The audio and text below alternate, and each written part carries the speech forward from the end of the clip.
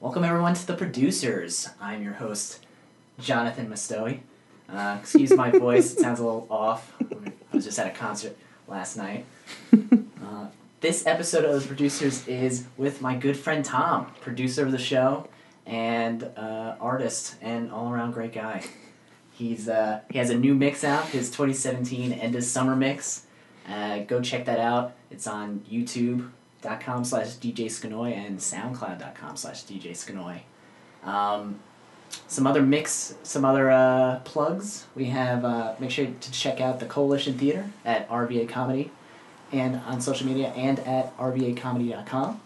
And as always, you can get in contact with the show on your preferred social media at ProducersCast on Twitter and Instagram, or email the show at producerscast@gmail.com. We'd really love to hear your feedback, your emails, like really just anything. Just tell me a funny joke. I don't care. And of course, our website is at www.producerscast.com. As always, thanks for listening, and Tom, take it away. Look, if you had one shot or one opportunity to seize everything you ever wanted in one moment, would you capture it or just let it slip? Yo. His palms are sweaty, knees weak, arms are heavy. There's vomit on his sweater already. Mom's spaghetti, he's nervous, but on the surface he looks calm and ready to drop bombs.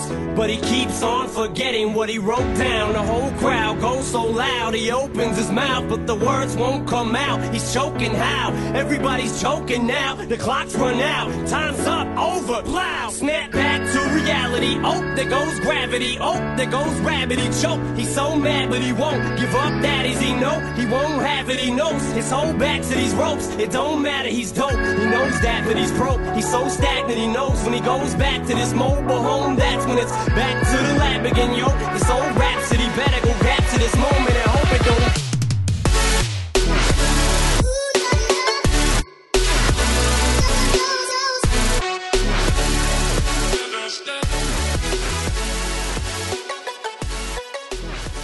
Well, it's weird because normally when I open shows, I haven't been hanging out with the person for like 24 hours. Mm-hmm. So typically it's like, it's more of a natural intro. Oh man, we could stage that natural intro. Oh man, the trip up here was crazy. That would be the worst thing if I made you drive all the way up from Charlotte just to immediately sit down and do the show. Yeah. Just like the first thing you do is do the show. Yeah. Oh, are we recording? Are we recording? That's usually what happens. That's usually the next question people ask. Once we're kind of into the conversation, like, is this going on? Yeah. Yeah, some people are like, I figured this is going on. Like, yeah. Well, yes, we are recording. Oh. Yeah. How do you feel being this is the third time you've done the show. Yeah. Yeah. Second time you've been a guest. Mm-hmm. So technically, because the first time you were the second time you came back, you were the host, so it doesn't really count as a your third visit. Right. This is your second visit. I guess so. Yeah, I'm the second as a guest, third as a participant. Yeah. Well, actually, fourth if you think about episode 0. I was in that. I don't really count that at all. Wow. Because it's 0. Well, that's true. Because it was just a 5-minute thing. What bothers me is it skews the metric, so it shows like this will be 14, I think. So it says I have 15 episodes. Yeah. And I'm like, I have 14 episodes, and it drops my average per episode down because that one only had like 30 downloads, which is fine. Oh, okay. It's fine. Yeah, these early episodes really are just trying to figure it out. Yeah. We just spent the better part of 30 minutes trying to get the mics to sound nice. Troubleshooting like that is just the worst, man. Because there's nothing I can do. It's supposed to do it. I don't know enough about all the knobs that I see here or like anything to really know what I'm doing. Well, even that stuff can only do so much. I mean, that's just your bass, your treble, your whatever. Yeah, and I mean, I want to mess with like noise gates and stuff. I need to not click the mouse because it comes through very clearly. But just yeah, I notice that whenever I do like the little intros to the show, it usually will end with like a click, and then like the music will come in. Yeah. Tom, you're just slacking. Just slack it off, Tom. What the fuck, man? How has it been doing the editing for the show? Because you other than a couple where either I got it to you late. Yeah. Or you were busy with something going on. You've done most of the editing. Yeah. How has that been being a part of the show? It's very nice. Actually, it doesn't take much time at all. It's just honestly, it takes more time for me to think of the song to put there. In one part. Yeah. Some weeks I was like stressing out. I was like, oh my God, what song am I gonna put here? Like, I don't even know. I feel bad that you stressed out. Yeah. Like one week I think I actually finished 2 mashups that I did before, like years before, and then I never finished, and I finished those just for the show there. Really? Yeah. Oh, that's awesome. I feel was it some of the ones that you shared with me? No, they were both of them had Linkin Park in them. Oh, both of them had Mike Shinoda's rapping in them. So one I think was with Radioactive, Imagine Dragons, and then the other one was. That was the one that I worked on like years ago and never finished. And then there was the one it's with a band called not San Holo. Yeah, it is San Holo. Yeah, he's a DJ. Okay. And actually, I had that mashup on my last year's mix, and I just put that in there, so that was no problem. But it was that's honestly that's the most stressful part. But like, it's not even stressful. It's just like, oh, I got to think of something new to put there. But the actual editing is pretty quick, especially since I'm not actually going through and like chopping it up and Thank God, because that would take a while to go through 2 hours. How has it felt being, because our dear listeners, all 12 of them, 11, no 10 because I get a download. How does it feel being a part of the producers team? It's pretty cool. Yeah. I like the group we have going, and I think everybody, contributes something to it. So nice little teaser. Jake's gonna be on the show if we have time. When we're in Arizona. Yeah. We're doing a live Arizona. Hopefully I can get enough time with. I doubt Mike's gonna have time, but if he does, I'm gonna take as much as I can to just get it. Oh my God! If we got Mike, that'd be hilarious. Oh my God! I'd want to have like everyone. Just maybe we could just like do like a tribe episode where just everyone kind of comes in. And then we talk about whatever. I have an extra mic. You have a mic. Like, okay. We can make it work. I'll have to ask Mike about it. That's I'm gonna have to ask Mike because I don't know if I'll want to. I know Jake. I don't know if I've actually asked Jake yet either. Jake said, "Well, I think you kind of asked him." But I brought it up, but I don't know if he said yes definitively. I know he would do it. It's just time because I think he's only in Arizona for less than 2 days. It's like 36 hours that he's there. So, and he's got to sleep for some of it. So maybe Mike can do it on that Monday that I'm probably gonna be there. That would probably work out. That time wise, I will have to. I'm gonna write it down because I'm going to forget. Here comes the stickies. I've actually gotten away from note taking. Really? Yeah, I used to have the full pad. But after a while, so I used to have it very organized. I used to pre-prepare notes. Yeah. And then I got to the point where I had just a blank piece of paper, and I'd write down things I wanted to get back to. And now I don't. Oh, okay. With Wade's episode was the last one. Yeah. I did have to bring out the sticky because we were just kind of bouncing around a lot. And there were a couple of topics I wanted to come back to. Yeah. And that really benefited me. And it was funny because then we talked about list making, and then at one point I wrote down like the word ego, and I showed. He said the word ego, and I'm like, I just wrote that. Like we're on the same kind of train. That was one of my favorite episodes for sure. They're all they're my babies. They're like my Seinfeld episodes. Yeah, you can't choose one that you love more. I would say like how do you feel like it's been? How do you feel it's been different, like from episode 10 or episode 13 to episode 1? How is it? What's changed or what's evolved? Definitely because you were involved in the first 2. Yeah. And that was really talking about creativity. Yeah. Kind of focusing on that, and then I had my friend Quentin on, and we got through creativity within an hour, and then it just transitioned nicely. For him, it transitioned nicely into relationships, politics, and religion. Yeah. Which are just fun topics to talk about, and he was really good about it. Floyd makes a rare appearance on the show. Yeah, what up, bro? I wonder if that might caught that.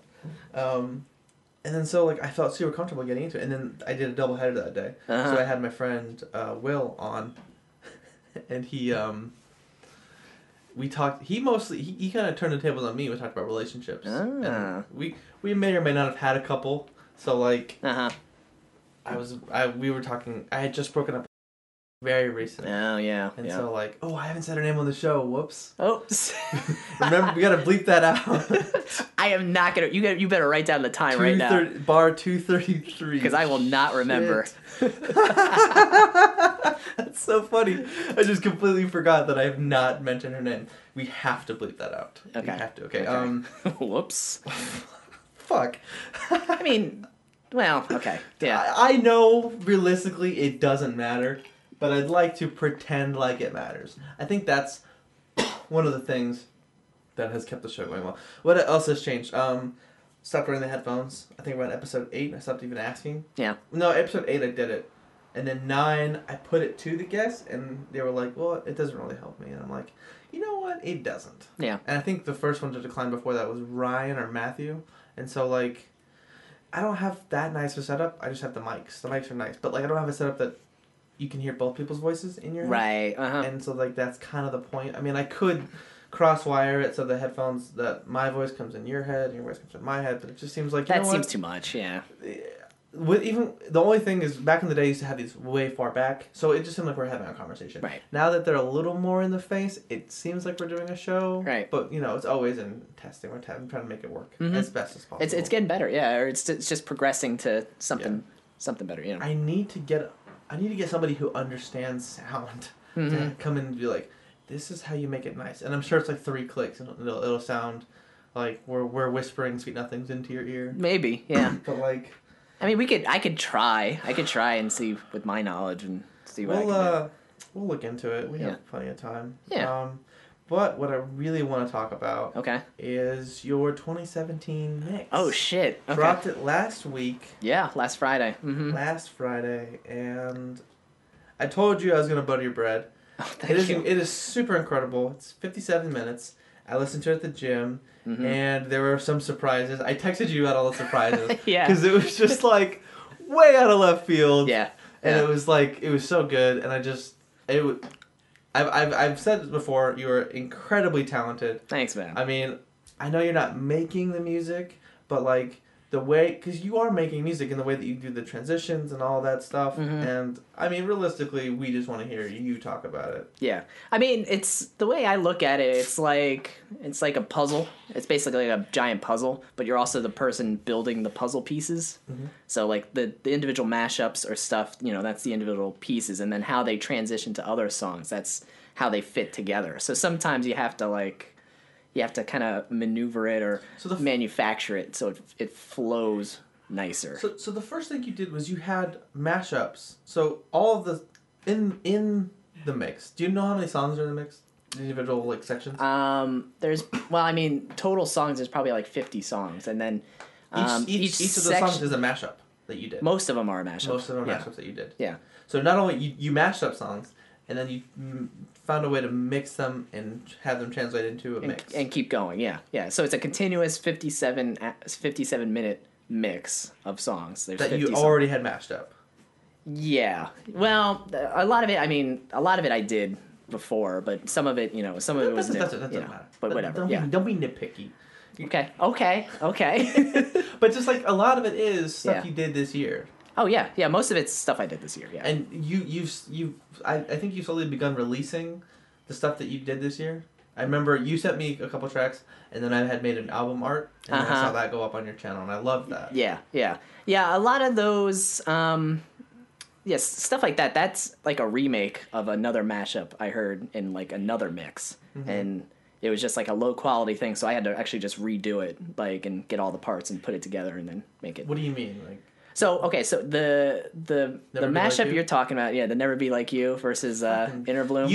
You did, first of all, you did that as an intro, and I listened to the intro of the show like 4 times because it was so good. I love that song in general, but the way that it came together was just like, it was quiet, and then it was like fast paced, and it was just like you could dance it's grooving, and then it just drops and it hits so hard. Yeah, and so like, I was like, please get me that MP3, yeah. if not every MP3, and it was just like that's my go-to like song at the gym for sure. Uh-huh. And then, so that was a remix. So it's a remix. It's Never Be Like You, which is Flume and Kai, and then it's the acapella of that song, and it's the instrumental is a song by Rufus called Inner Bloom, but it's the What's So Not remix of that. So it's just the instrumental of that song, of that remix as the instrumental, and then on top of that is the acapella for Never Be Like You. And it just, it fits together so well. How many hours did it take you, all combined, to do the whole mix? Counting all the mashups, mixing the mix. Yeah. I want to say somewhere around 200 hours or something like that. It took me a solid, probably 2 months to get everything done. And that's including times when I hit roadblocks or hit times where I'm just in a creative stump. So let's give you the credit of saying every business day you did it. Basically, not that you did it, but you sat down for an hour every business day of the year. Essentially, yeah. It'd be something I'd do. I'd come home from work. I'd work on it for a little bit. I'd stop. I'd play games or whatever, and then you revisit it later. And the way I do it is I'll do something, and then I'll have to like listen to it with headphones or listen to it in the car first to really figure out if it's good or not, and then if it is, then I keep it in and roll with it. So there are things that you did that didn't make it. Yes, there's a bunch of things like the one song by Exo Tour Life by Little Uzi Vert. All My Friends Are Dead. Yeah, we were joking about that in party chat last night. Yeah. That song had a completely different drop and ending of how that song went. It went to a completely different drop, and I played it for a friend, and he was like, "Yeah, it's good, but like the build up's good, but it drops too quickly. Like it doesn't build up enough." So I scrapped that idea. I kept the beginning part, and then I found a remix of that song that has the drop, which you hear in the mix right there, which kind of works better and it builds up better, and I like how it came out at the end. Unfortunately, I'm not familiar enough with all the songs and the mix enough to know exactly what you're talking about. Okay. Well, I'll try to explain it as best. No, you did. Yeah. But I wish I could.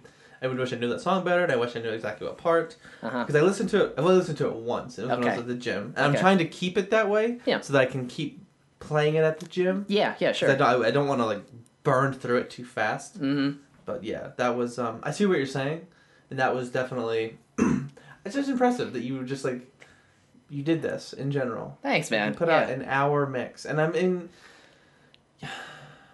you didn't make any of the songs, but you mixed them, and that's still making music. It's still making music. You still have to go through that creative process of trial and error, trying to find stuff that works, trying to, attempt stuff. Some stuff doesn't work. Some stuff does work. You keep it. You move it around. Like the way I did the mix is I did it in parts. So that first song you hear, that first like 5-minute Interstellar type mix that starts with Interstellar and then ends with it's a song by Arl Grime.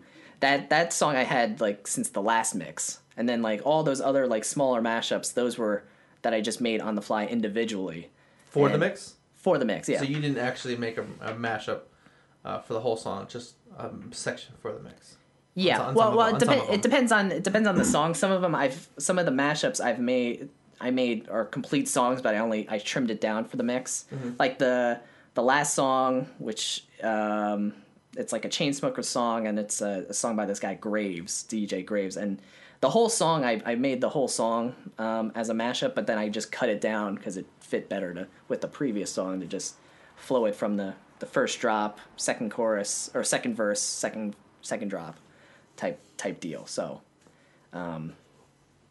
yeah. So all of it's new stuff, I guess. So I mean, so how did you started with the Interstellar intro? Yeah, and then it ended where like 4 minutes. So that was I only had that one song, and it actually had a different drop in the beginning, but I scrapped that and had the drop that I put in, which I like better. But so you had worked with the initial drop. Yeah, for like pretty much like 11 months. Like I made that probably like this time last year. Interesting. That song, and I just held on to it because I was like I could have this as another mix, as the beginning of another mix or something like that. What changed between the 2016 and the 2017 one? I don't know. My style changed, or like just my approach changed. The way I did the 2016 mix, I started literally from front to back. I just went front to back. So the 2016 mix, it's like I had the first like 25 minutes or so was just a solid block of songs that I knew, okay, this is the order I want to have them in, and then I kind of just worked my way to the ending. So the last song on that mix is literally the last song I made for that mix. This one, I went all over the place. So I shrunk it down. I shrunk it down to like different sections. I had like 3 or 4 like 8-minute sections or something like that I had, and and even further, I had a bunch of these like little parts that are like 4 minutes, 3 minutes, and so I had all these little pieces, but I didn't know how to arrange them and how to put them in, and then that's where the trial and error came in, and that's where the other songs come in. I feel like you get a better you get better content when you do it like that, because that way, I mean, you're looking for the next one, and I feel like that kind of speaks to a lot of like stifling. Because instead of like working on just like, this sounds good, I'm going to work on this, you're like, well, I'm focused on finding the next piece. Yeah. So instead of finding the next piece, you're just working on good flows and as it pieces together. So it's like it's like with the 2016 one, you were like, I'm doing the edges first. In 2017, you're like, I am going to work on the edges, and if I find some pieces that go together that aren't edges, I'm gonna put them in there. Yeah, yeah. Because they're ready to go. Exactly, yeah, and that's kind of how it turned out. So like I had that first section, which is the first 4 minutes, and then I expanded out, so that first like 18 minutes or so, that was like the first section I finished. Yeah. And then I stopped that and worked on a different section, which was like the second half of the mix, from like, I don't know, 30 minutes or 35 minutes to like 50 minutes. That 15-minute block was all one thing. And it started out as like individual pieces, and then it just kind of grew and grew and grew until it's like a whole piece. So how did you I don't know, how did you know like when you were done? What made it was going to be an hour? Yeah, that I knew it was going to be an hour. I wanted to shoot for an hour. I actually didn't know, because of the way I was going, I actually didn't know if it was going to be an hour or not. I was like, I want it to just be good, and it doesn't matter how long it is. I don't want it to be 45 minutes of good stuff, 15 minutes of just, average stuff. I wanted the whole thing to be good and something I like, So I don't know. I chose when I finally put all the pieces together, like, and then I listened to it as one whole thing. I was like, yeah, this is it. I don't think I can do better than this. So when you had finished it, it was 57 minutes. You gave it one listen and said, I did it. No, actually. No, I'm assuming you give it a bunch of listens over the course, but like, was there like one like final piece listen good? That actually only came out like a couple days before I finished the mix. I actually finished the full mix probably 2-3 weeks before it actually came out. And then I was listening to the mix, listening to different sections, changing the volumes to make them fit better. Yeah. And then some sections, needed a little more massaging. So I did that. I changed some drops. I changed some build-ups, some things like that. So in that time, that's when I was just doing those like little tweaks. But like at that, at the start of that process, I was like, this is done. I'm probably 95% of the way done. Now it's just, so all the pieces are in place. It's just little tweaks. It's just little tweaks at the end, yeah. Because I knew I wanted to shoot for an hour, and didn't know how I would get there. So when I finally got all the pieces together in one shot, then it was about an hour. So I was like, yeah, that's probably good. What how did you decide on the throwback songs that I won't spoil? No, we can talk about them. I don't know. Okay. I mean, if you want to. Well, let's talk about just those couple in particular. So there's the Blink-182 song. It's a remix of What's My Age Again? Yeah. I just love that song. That's probably my favorite Blink-182 song. That's and I was looking on Spotify for like remixes of that, and I came up on that remix of it, and I was like, ooh, I like this. This takes it on a little different spin, and so I was like, I'll put that in. So that was one of actually the first songs I put in for the mix. And then the there's another one which you're talking about, which is Papa Roach. Last Resort. Just as a joke, I wanted you to use the clip of me singing. Suffocation, no breathing. I knew it wouldn't make it, but when I heard Papa Roach start, I was like, "Oh my god! If he did that, I would lose my shit." I know it's not realistic, but like, just that song choice was just, oh my god! I wasn't actually gonna put that in the mix, but it fits so well in that part that I needed to just put it in. Like, there's some songs I wanted to put in that just didn't fit, and then there's other songs which I didn't think would fit that actually fit in. So that was one of the songs that I was like, this just works too well. Too well to not use? To not use, and it transitions nicely from the last song to the next song. Well. Did you use a song, I think the band is Roots, or the song is Roots. Roots? No. Tobu, something like that. It was a song I heard on one of Formal's videos that I liked. Uh-huh. Well, I thought I heard it. How does it go? It's instrumental. It's an instrumental. Yeah. If you don't know what I'm talking about, then you definitely didn't. No. But I heard a song that sounded very similar, and I liked that part. Okay. Well, you have to show me in the mix, and then I can tell you what it actually is. But yeah, I don't know. It was just so good. Thanks, dude. Yeah, I the feedback I've gotten from everybody has been really positive, so I'm super happy about that. Do you know how many views that you put it on YouTube and SoundCloud, right? Put it on YouTube and SoundCloud. I'm so surprised it actually passed YouTube. Like, I still got like 20 something copyrights, but like the only thing that happens is the people get monetization for it, which I don't care for. It's not about the monetization. Yeah, no, not for me. I just want people to hear the work. So yeah, I put it on YouTube and SoundCloud. I think YouTube has got like 50 something plays already, and then like SoundCloud has like 60 or so. Yeah, that's awesome, dude. So I mean, like it's great. I'm loving that. So I'm just happy that people are liking it and listening to it, and you know, we'll see what happens. You know. So are you already starting on the 2018? No, I'm taking a little break just because it's like I'm happy that it's done and it's out there, and I just want to enjoy it for a little bit. Mm-hmm. But I do want to eventually, I do want to get back and start working on something new. I, as a DJ Shinoy fan, Uh-huh. or DJ Shinoy, since that's how it's actually pronounced. Yeah, whatever. Uh-huh.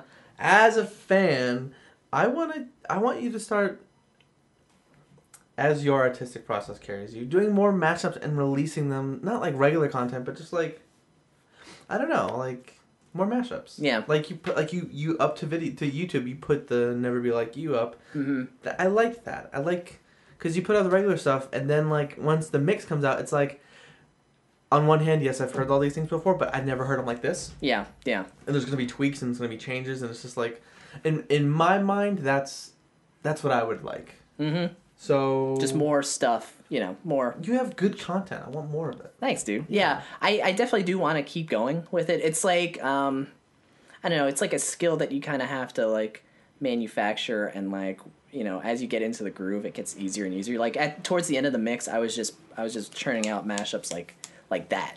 Mm-hmm. Like the last song, and then there's another song with Zed, the Stay song. Mm-hmm. That mashup just like that came together in like 15 minutes maybe. It was probably so good. It was just like those two songs fit together, and I just like did some tweaks, and it just worked easy, and it was good. So yeah, so I feel like now I could churn out mashups faster. What I would like Uh-huh. is, so you release your mix. Yeah. Just, even if it was just for me, all the mashups that you have that are complete songs. Yeah. In that mix, I want you to put out like a faux album. Yeah. 2017. I was actually thinking about that, putting all my mashups that I had, making them individual songs, and just like releasing them like that. Yeah. Just on an album. Yeah. And you don't have to do all 50, but just like if you pick 10 to 20, like, use the album cover, like just put it out as on YouTube. You can put it out as like individual like songs or however much. Not like, again, not just more exposure, more content. Yeah. That's one of the things that I like a lot about doing the show, is like having a backlog. So like with our videos that we did, and like even though I didn't like the Minecraft videos, the production aspect of producing something, that's what I want more for you. I want to encourage that idea so you can take it and run with it if you want to. I do want to go further with it. I've always thrown around this idea of like also doing like some sort of like podcast, like some music podcast type thing, where it's maybe just like a 30-minute set or something like that every, say, month or something. It's just songs I'm into right now that I want people to listen to, and then maybe some mashups that I put together, you know.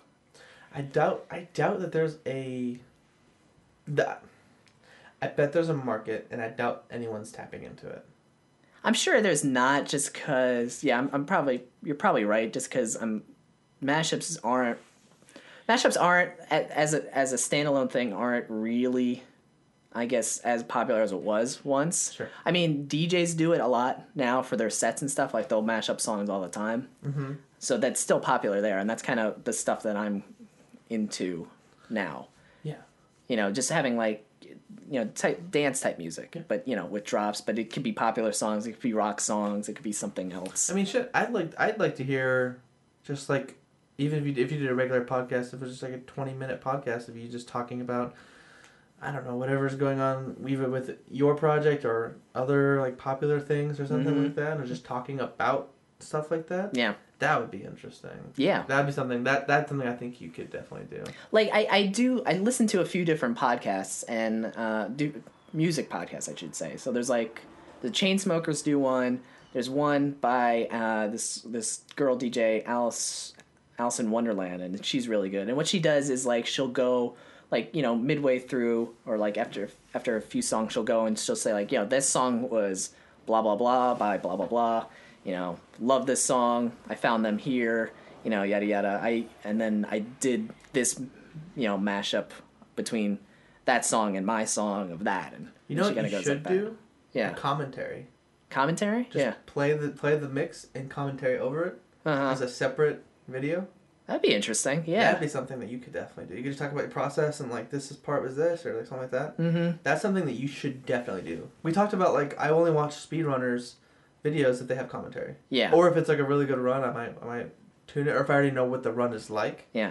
But I only know what the run is like if I listen to the commentary. Right. Yeah. Right. Uh-huh. So I think, I mean, even if it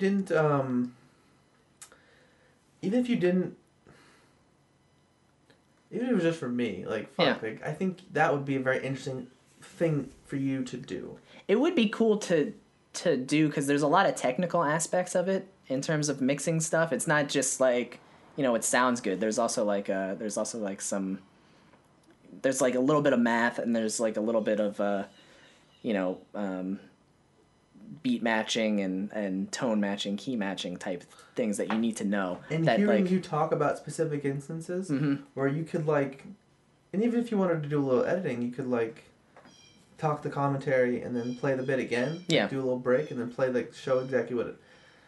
There's a lot you could. There's a lot. There's a lot there. Like I know, like let's go back to Never Be Like You and Interbloom. Yeah. Or Interbloom, whatever it's called. And the pitch of Never Be Like You it's lower. Yeah. It's lower. The actual song, the girl's vocals is actually much lower in the mashup than it is on the original song. And that's just to match up the keys of the two different songs so they fit together perfectly.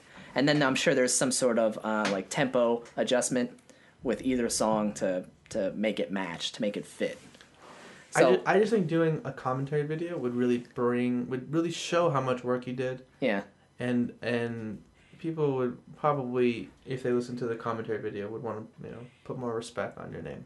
Oh, yeah, I mean that's all I want is just respect, honestly.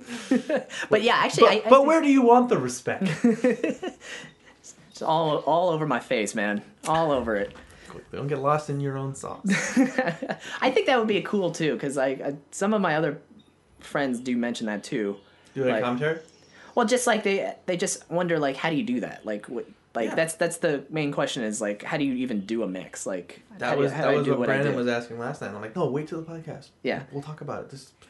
I mean, it's a lot of like figuring out songs that sound good together, figuring out the order it goes in that makes sense. Like but you kind of spoke to it. It's just like you go bit by bit and you say like, I had this song, I like this mashup, I had this mashup. But now I'm going to keep looking at songs and mashups and like making things and picking things and listening to things. How you pick the songs is you're a fan of the music. Yeah. And then how you pick the mashups is like those two would go well together. I like those pieces. And then like when you have a mashup, like I like how this transitions into this. Right. And then right. The outro of this blends so well with the intro of that. It just works like butter. You know, it's just like it's smooth. It's talent, and it's effort.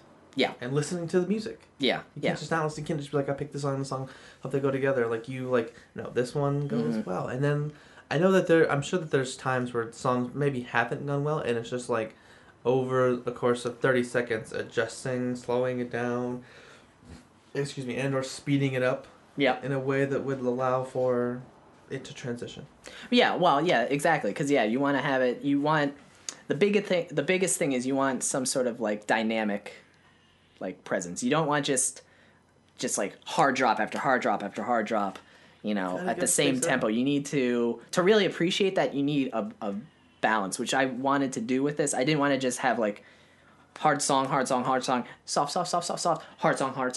Yeah, I wanted to mix it up so you never knew where it was going. You know, where it was coming from. So it kind of how I pictured it, be like hard, soft, something like that. You know. I just remember. There's two things I remember. There's one time where it was like, I didn't even realize it flowed so well. It was like, just like it kept going to new song, and I just kept feeling like, oh, this is a new song. Like it just kept going so well. And it took me. There were moments where I was like, oh, this is a different song. Because of how well it was flowing. And I remember at 9 minutes, I was like, oh, this is about to be over. Because I was doing a specific workout, and I was trying to finish the workout before the mix is over, trying to like push myself, but it didn't happen like that. But I remember thinking like, oh, I wonder what the finale's gonna be. Yeah, dude. It's a cool journey to not only create but to listen to the final product. Yeah, if I'm doing my job well, then you won't know where one song starts and one song ends. And I think it was mostly like in the middle once you hear like maybe a different vocalist or something. And it was just like, oh, okay. And it happened very rare because it was just flowing, and it was just like, it wasn't like, I don't know. Being a little knowledgeable with mashups and being a little knowledgeable with like having seen like, you showed me the technical thing for the 2016 one, and it was just like, woo, yeah, straight, all these different straight down, all these different track things, and it was just like on one track was 30 seconds, and then below it scooted over like stairs, just continuously going down. Yep. That's how the 2017 one is. It's that there's a lot more like tempo changes and like key changes and things on the top. So you'll see all these like little like lines coming down and be like, okay, I'm transitioning from one tempo to the next here, and doing it in a way where it seems seamless. I think my favorite thing when watching, when seeing that for the 2016 one, and I'm sure that this is the case in the 2017 one, was like, you wouldn't just go from transitioning from one song to the next. There was a couple points where you would transition, have a piece, and then kind of bring it back to the previous song. I love bringing doing that. it back and then bringing it back and then continuing on, and just like not just transition, just like actually like creatively playing with it. Yeah. And that's the thing that makes it way more fun, because you take the time to really tailor the transitions and the songs in general to just being good, not just having next song. Yeah, not just transition to transition. Sometimes, I mean, I'm sure most of them are just transitions, but they're not. They're well thought out. And I haven't seen it, but I'm just like, there's effort there, and that's the thing that's like the best. Thanks, dude. Yeah, thanks, man. That's honestly, like, I know like most people when they listen to really any mix, it's like they listen to the like the main songs, the meat of the song, and that's what determines if it's good or not. But for me, just like with something like this, or even like any like DJ mix, I'm listening more for those little transitions, just how it flows from one to the next, your song choice, how it goes, because there's a lot of like little cheats you can do as like either a DJ or a producer to kind of cut corners and do stuff, and some DJs will just do like that full stop where it's just like they play a song and then they stop and then they start a new one. And I didn't want to do like a full break. I want it to flow naturally from one. If there's a natural dying in and coming back, that's different. But just like a stop, right? Yeah, straight stop. Like they'll do like the little, they'll like build it up, and then they'll do that like doom sound, and then it'll go to a new song. Yeah. I did that. I'll say I did that once, and that was just to transition. That was towards the end, right? It was right. No, it was right in the middle. It was right in the middle. So I had one song, and then it cut, and then I did a little, and then it was the Starboy and Interstellar. That's right. I feel like mashup. Just based on like the Interstellar aspect of it, I feel like that's a thoughtful. That's not the right word. You put a lot of effort into using the Interstellar and like coming to a break and then rebuilding up. So like, yeah, I think that's actually a risky move. Sacrificing all your momentum and then saying like, I can rebuild it. I can take it somewhere else. With the theme, because I think correct me if I'm wrong, because I was working out. It started and ended with the Interstellar. Well, it didn't end with it, but yeah, it did start with it. It is in the middle of it, and then a lot of the songs I chose have a sort of like spacey feel to it. I don't remember how it ended because I was so like I was focused on like whatever I was working out on. Yeah. I was in the 4 quarters. Oh, Jesus. I was probably on quarter 3. Yeah. But just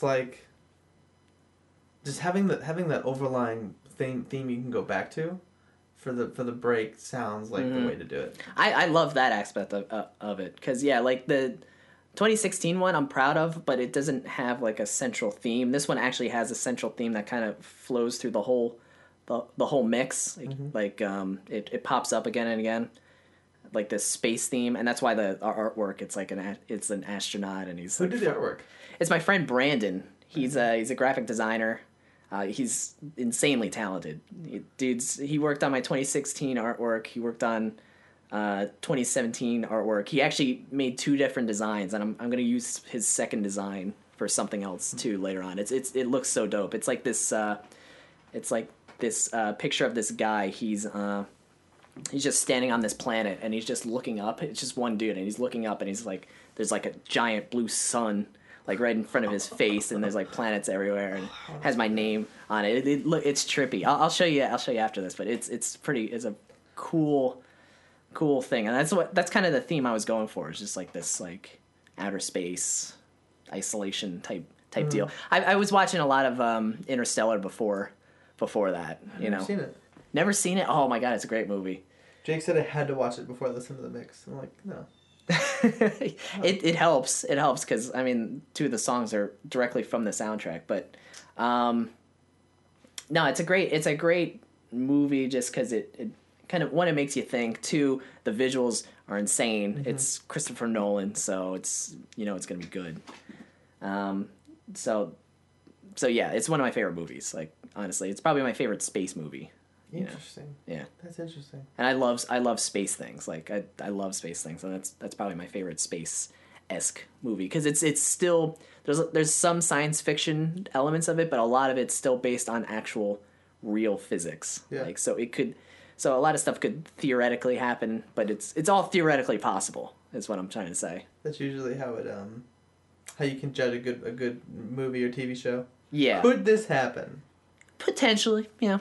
Yeah, I noticed. I've seen a lot of people like use that as like an argument for why a show's bad or something. Oh, really? Yeah, like Star Trek's not good because it's not feasible. It's Star Wars. That sucks. Although, if I'm correct, there actually are. There's like, other than the obvious things that are wrong with it, there's like a website dedicated to showing all the things that, chronicling every single thing that's not possible. And it's apparently thin. Really?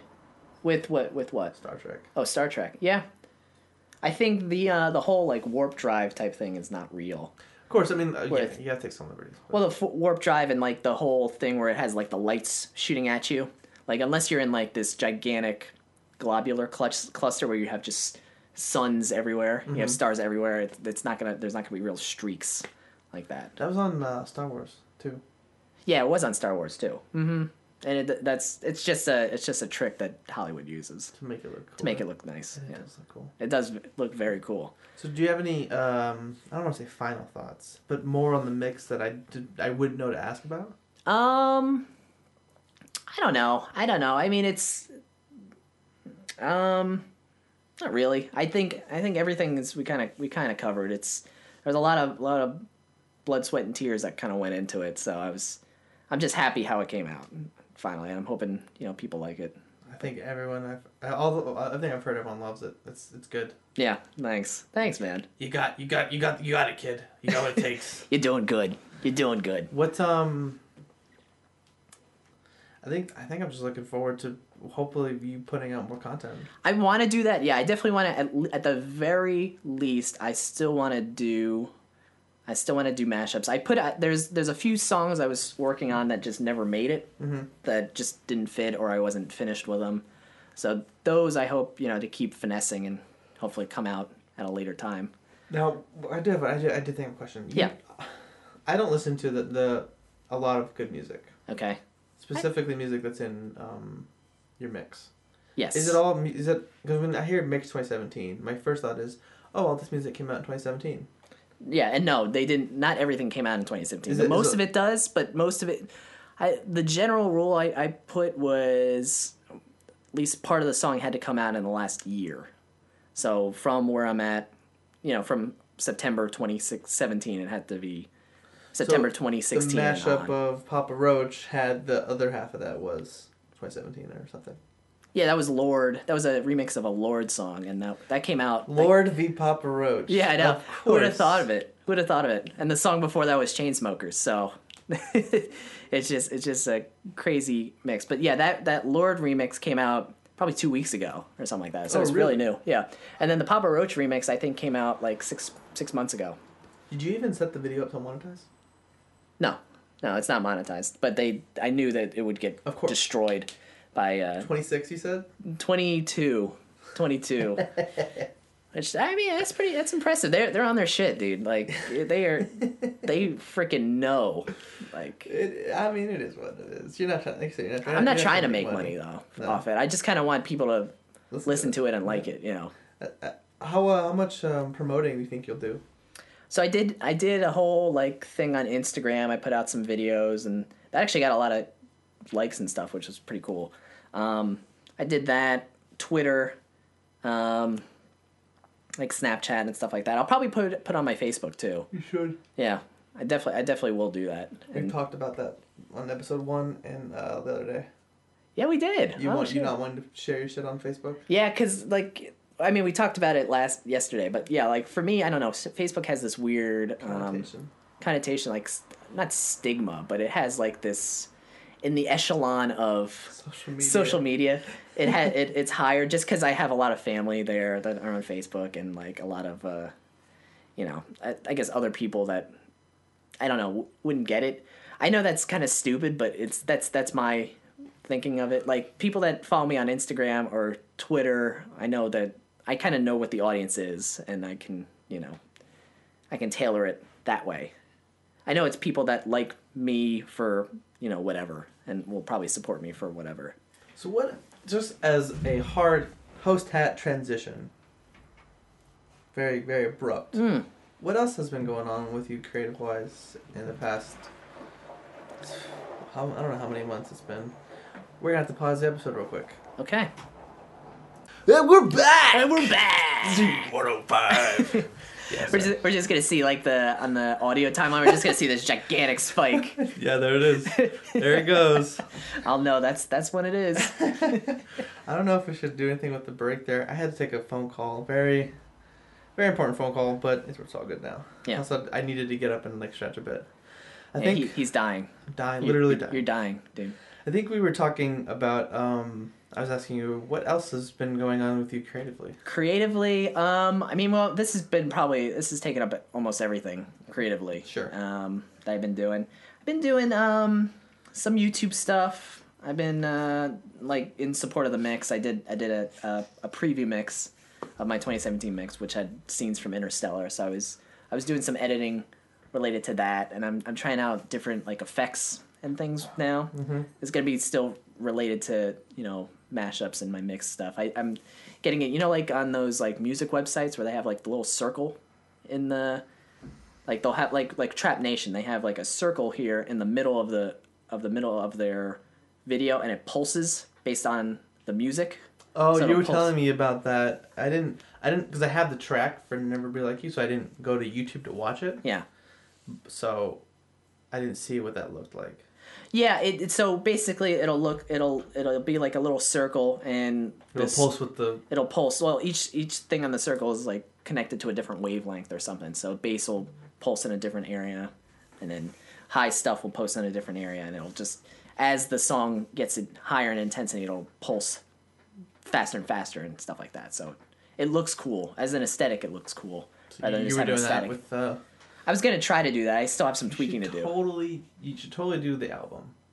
I definitely want to do that because I do want to fully flesh out some of those ideas. Like even from 2016, there's some ideas there that could be good. Oh man, I would love to see you do something like that and just have like albums and like just a dedicated collection of your work.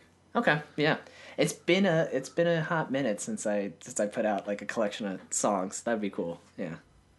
I forget who I was talking to about mashups, but I have somebody else in my life who knows about mashups.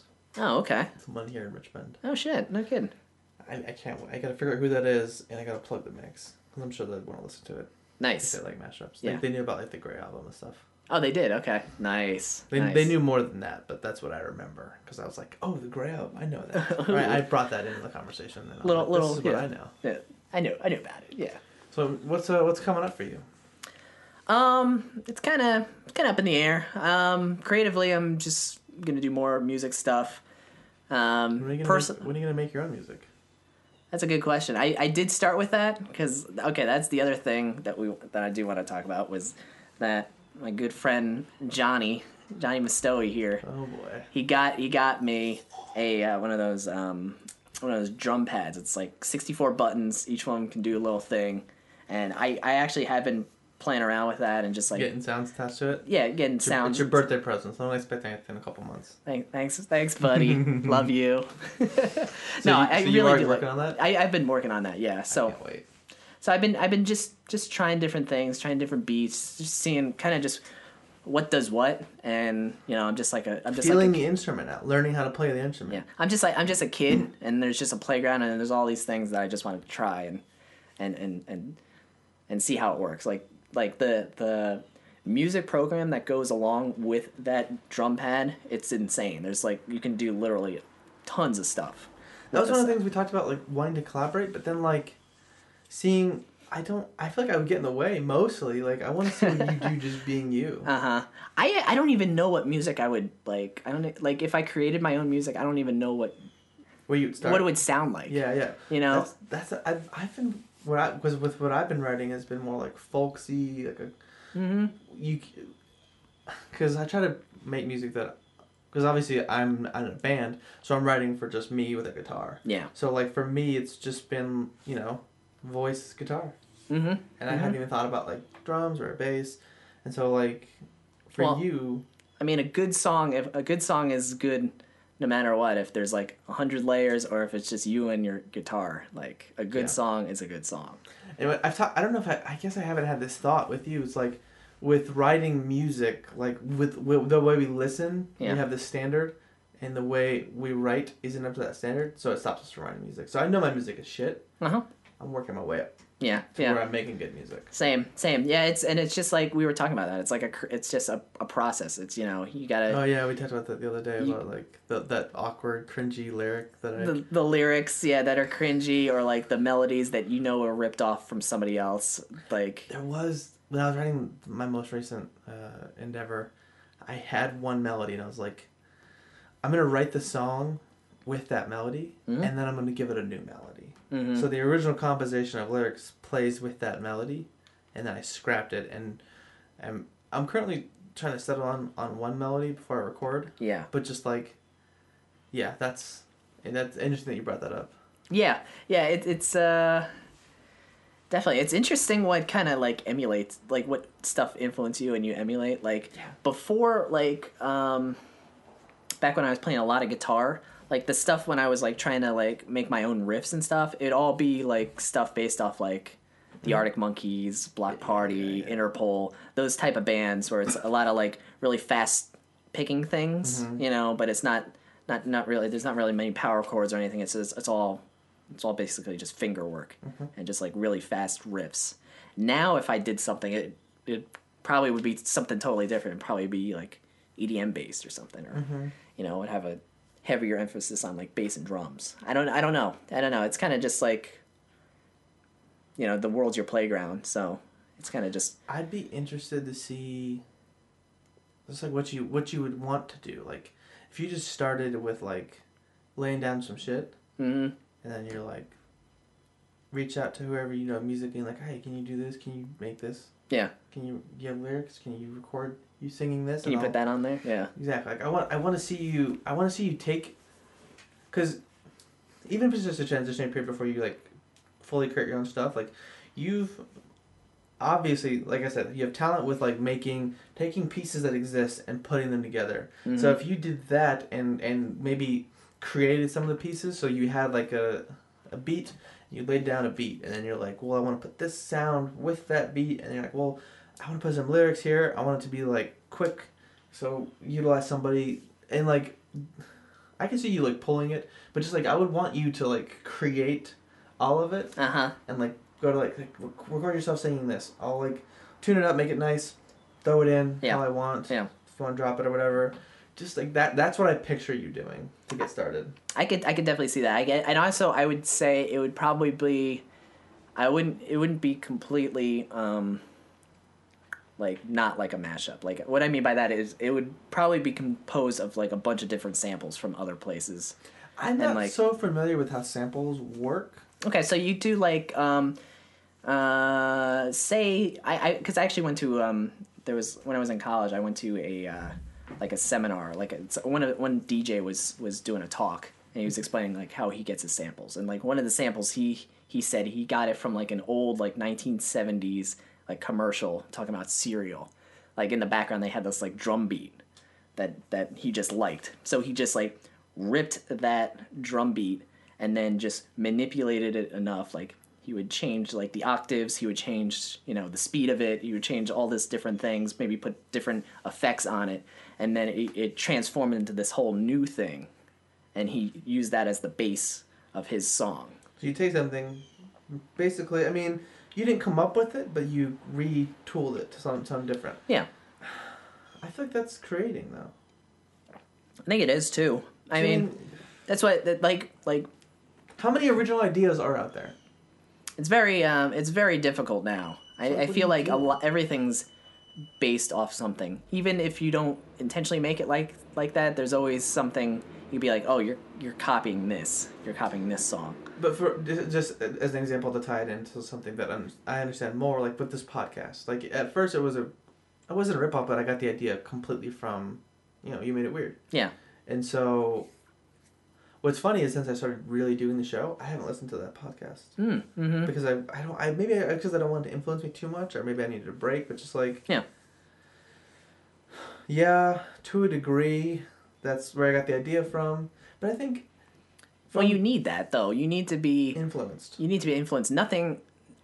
There's very rare now that anything's, like, completely organic. Yeah. Even if you're not, like, directly influenced by that, you're indirectly influenced by that. Mm-hmm. Just either in your mannerisms, what questions you talk about, what what topics you bring up, how you interact with your guests. Some hosts just talk over the guests, like, every chance they get. Others, sit back and wait.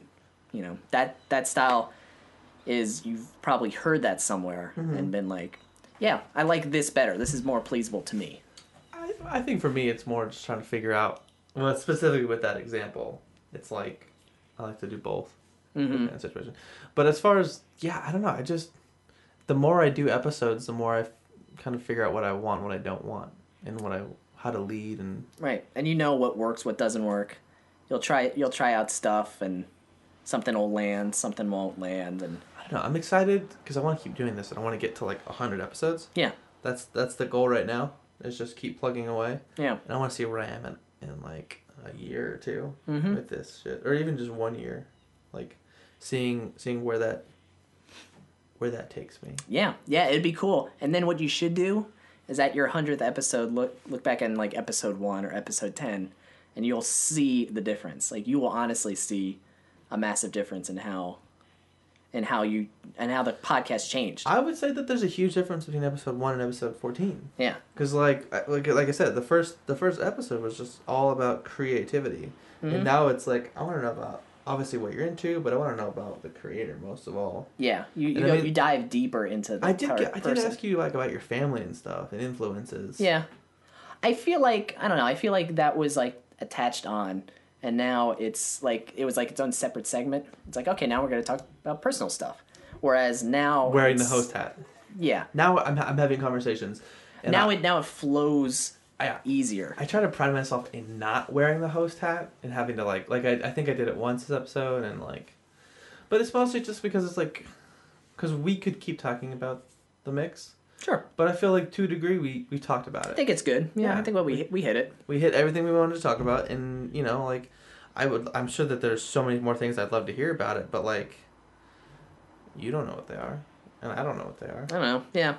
I mean, listen to the mix and wait for the commentary. That commentary better come, I swear. I honestly do want to do that. Maybe what I think what I should do for that is like I'll just record my computer screen and have it so you can see what I'm doing, and then I record different face cam, yeah, and you can see like, okay, this section, I'll play a section and then I'll stop it and then you'll see it. So you'll actually see like what I showed you. You'll actually see my canvas. For lack of a better word. I feel like, and maybe this is just me being idealistic with my idea and really wanting to push that. I feel like you should just do a video from like start it and just talk as it goes, and don't like stop and like replay things, but just like, this is the part where you hear this beat right here. That was really a fun thing to put together. I found like this, like just talk like about specific things as it goes on the whole mix. That's what I have, like a DVD commentary of a movie. Yeah, you think that would work better? I think so, but because I feel like you could go through and like do things, but like then it's more about like the pressure's on for you to find good things to talk about. And what if you only have 3 things you want to pause and replay? Like that kind of messes with the whole flow. If you take one flow of an hour, just play the whole thing and just talk about it as it goes, and maybe you won't get all the cool tips and secrets out, but like, you can still like get, I'm sure most of them talking about it, just like, you know, this is Never Bloom, this is Flume, and it's like this song is great, you know, I did this, that, you know what I mean? Yeah. I feel like you would have more success with doing something like that, like exactly like a DVD commentary. Okay.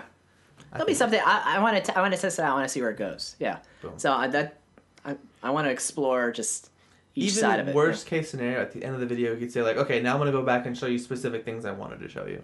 If you really need to be specific and like pause and like show the intricacies, you can. I definitely think having it show like record your screen, face cam kind of thing would be perfect. Yeah. Yeah, I think that'd be good. Just so you can also see it, like there's also a visual aspect to it. You can actually see what I'm doing. Definitely do the visual aspect. Visual aspect, and then just play it. Like have a separate thing, and like kind of, I don't know how you would do it, because I don't know how that program specifically works. But I definitely think you should do something like that. I got ideas. That's a good idea though. I do like the DVD commentary type deal. Go inside the mind. Inside the mind. You should honestly, I think what would be fun is next time I'm in Charlotte. We just do that? Just do that, and I'll just be there to, like, ad filler. I think that'd be dope, yeah. Okay. Just be the, this part's good, or something to that degree. Or just, like, really just, like... Because that way, you don't feel like you're... I mean, it could work on your own as an island, but if you wanted to not feel that way, or if you wanted me to ask, like, leading questions or whatever, like, that would be... I think that would be a super fun way to do it. Okay, yeah. All right. Let's set it up, dude. Explore, yeah. Yeah, I'm gonna explore that space. So... Yeah. Host hat on. What's boop, boop, boop. What's going on with Tom in the personal life? Tom in the personal life? Because we kind of got into other things. We definitely didn't talk about relationships. Nope. Because I didn't know how to do that on a podcast. Yeah. And I didn't know how much you wanted out there, because I didn't know about your situation. And you know what? Again, you talk about as much as you want. You can talk theoretical or actual. Okay. And so like I didn't know that much. I've learned more in the past years. We've become like really good friends. Yeah. And so like, well, I'll say to that because like with pretty much anybody, I'm pretty reserved on that. Mm-hmm. Like my personal life, even with people I consider like very good friends, I don't normally talk about that with them. Just because I've been not burned in the past, but like I feel like I've been a burden sometimes. Like I had, my basically only long-term relationship. Like there was a lot of ups and downs in there. Mm-hmm. And so like if you broadcast, oh, we're done. And then, for sure. And then we get back together, they're like, But the thing is in a situation like for me, yeah, because I am that to you now, but I think it's because we reached a level where I can do that, where I can come to you with my weak moments and say like, yes, this pains me unflattering, or I'm in this weird situation, and you just take it in stride because, like I said, we've reached that level. Yeah, I would say we've achieved that unlock. Yeah. You know, there. Upgrade unlock. Yeah, friendship level 4.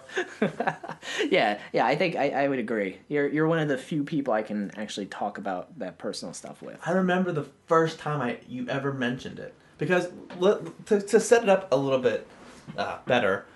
So we had been friends for 2014. Let's see. Do you remember when I first? Because I broke up with Nicole. It was once, yeah. Twice. The last time, and then there was a time about the time when Black Ops came out. Black Ops 3 came out. Oh yeah, and I think that's when I said you told me that you had just gotten out of your long-term relationship. Yep. Yeah, actually I did. You basically extended an olive branch to friendship level 2. Mm-hmm. Because we were at level 1, and I felt because with a lot of the people in that clan, like you're an OG. Uh-huh. You're untouchable. I'm untouchable. You're cool guy Tom. Oh, and it's just like, if you can get into a party with him, don't ever leave to go to the bathroom because you'll never make it back, kind of thing like that. That's what it felt like. Really? You were one of the cool kids. You were at the cool table. Wow. And that makes me sound pretentious, but that was not what you put out there. That was what I perceived. Okay. Because you're just like cool dude to hang out with your friends. That was what I perceived from everybody. Yeah. And so like me being the new person, you guys having been friends for a couple months and already knowing each other. Like I remember one time I sent a friend request to Siobhan and she's like, yeah, no. Like she actually said that. Damn. And it was funny. It's funny now especially because Yeah. we are good friends, but just like it was super funny at the time when she just was like, yeah, no. Mm-hmm. And so that is a Siobhan thing to do. Yeah. And so like however I did it, I just like weaseled my way in to all the cool clubs in the clan. Yeah. I don't know. The clan sound. I feel like I had to address that. We cannot say clan. Clan. We were a Call of Duty clan, so the idea was it was called Clan Wars. We played games. That's where we get the term clan from, not KLN, CLN. C. There's a C. It's a C, Jerry. Jerry. Oh, we could do a whole podcast in Seinfeld and George. George we should do the commentary of your mix. What's the name of the song? Jerry, their songs on top of each other. On top of each other.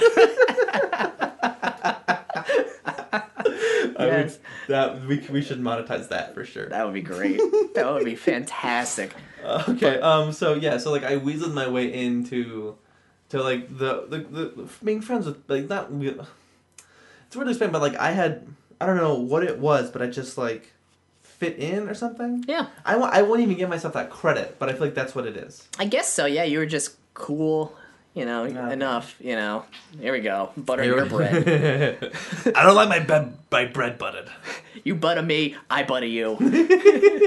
That's what we do. Let's do butter. It's charting everywhere. Yeah, I feel like it was you. It was like Michael, me, and Jordan, Yeah, like was the three. You all came into the OG club at the same time. And I know there was some at the time. There was like some like blowback with some people didn't like that, but I think most of them aren't even active anymore. Exactly. Like people have a problem aren't even around. Yeah, they're not even. Whatever. If I chase people away, I don't know. I don't really care. But like so you got into I don't know our circle, and plus the same thing is you were on PS3. I think when I was on PS4, so there was we didn't really get to play much together. And so the time where we first started to play was around that time, I think. I think so. Well, no. Well, because like you came in Ghost, that was 2014, and then we were doing stuff, and then there was Advanced Warfare, which kind of. I played a lot of Destiny, but I think I think we were good friends before that, though. Like friends before that, at least. Because I think we had played a lot of Ghosts together. Yeah. When you because you still had your PS3, and then we played some Black Ops 2. I remember we did some videos. That's right. That was probably like man. friendship level 1 achieved. Yeah, those were great times. Yeah. And so then then the thing with Nicole happened, and so like you reached out, friendship level 2, and then from then on it was kind of just like I was kind of going through like my last year of school, so I was kind of distant from everybody. And then I don't really know where it kind of picked up again. I think it picked up Houston, right? Austin. So wait, Chicago. Yeah, I think it was Chicago. Well, we agreed to fly out together early to hang out. Yeah, and that was cool. Yeah, we got to hang out one-on-one. So was that like the That was that was the time when we got closer. Either that or it was that or was Houston. Well, so Houston was when we achieved like a really big like new level, like when I came down to your house and like we were there. But I think for Chicago, because we didn't fly in together, did we? I don't think so. Okay, we didn't because I got delayed. That's right. We flew because I was in Fredericksburg, which was an additional hour. So like to your house. So we had just planned like let's just go out earlier. Mm-hmm. And so we went out earlier, had fun, and I remember like. The most fun I had a lot of fun on that whole trip, but I remember the thing that stands out was we got Chicago style hot dogs on the last day. I remember drinking root beer and we played gin in the Starbucks until you had to go to because we were at different airports. Yeah, we had to split. Mm-hmm. And I remember that was so much fun. That was great. Like, that was like a really good memory of the trip. I still have the Google Doc of our gin game. Oh really? Where I won. Yeah, because yeah, that's fine. I don't play gin. Whatever. Whatever. Doesn't count. It's not real. Whatever. Fuck you. That's fine.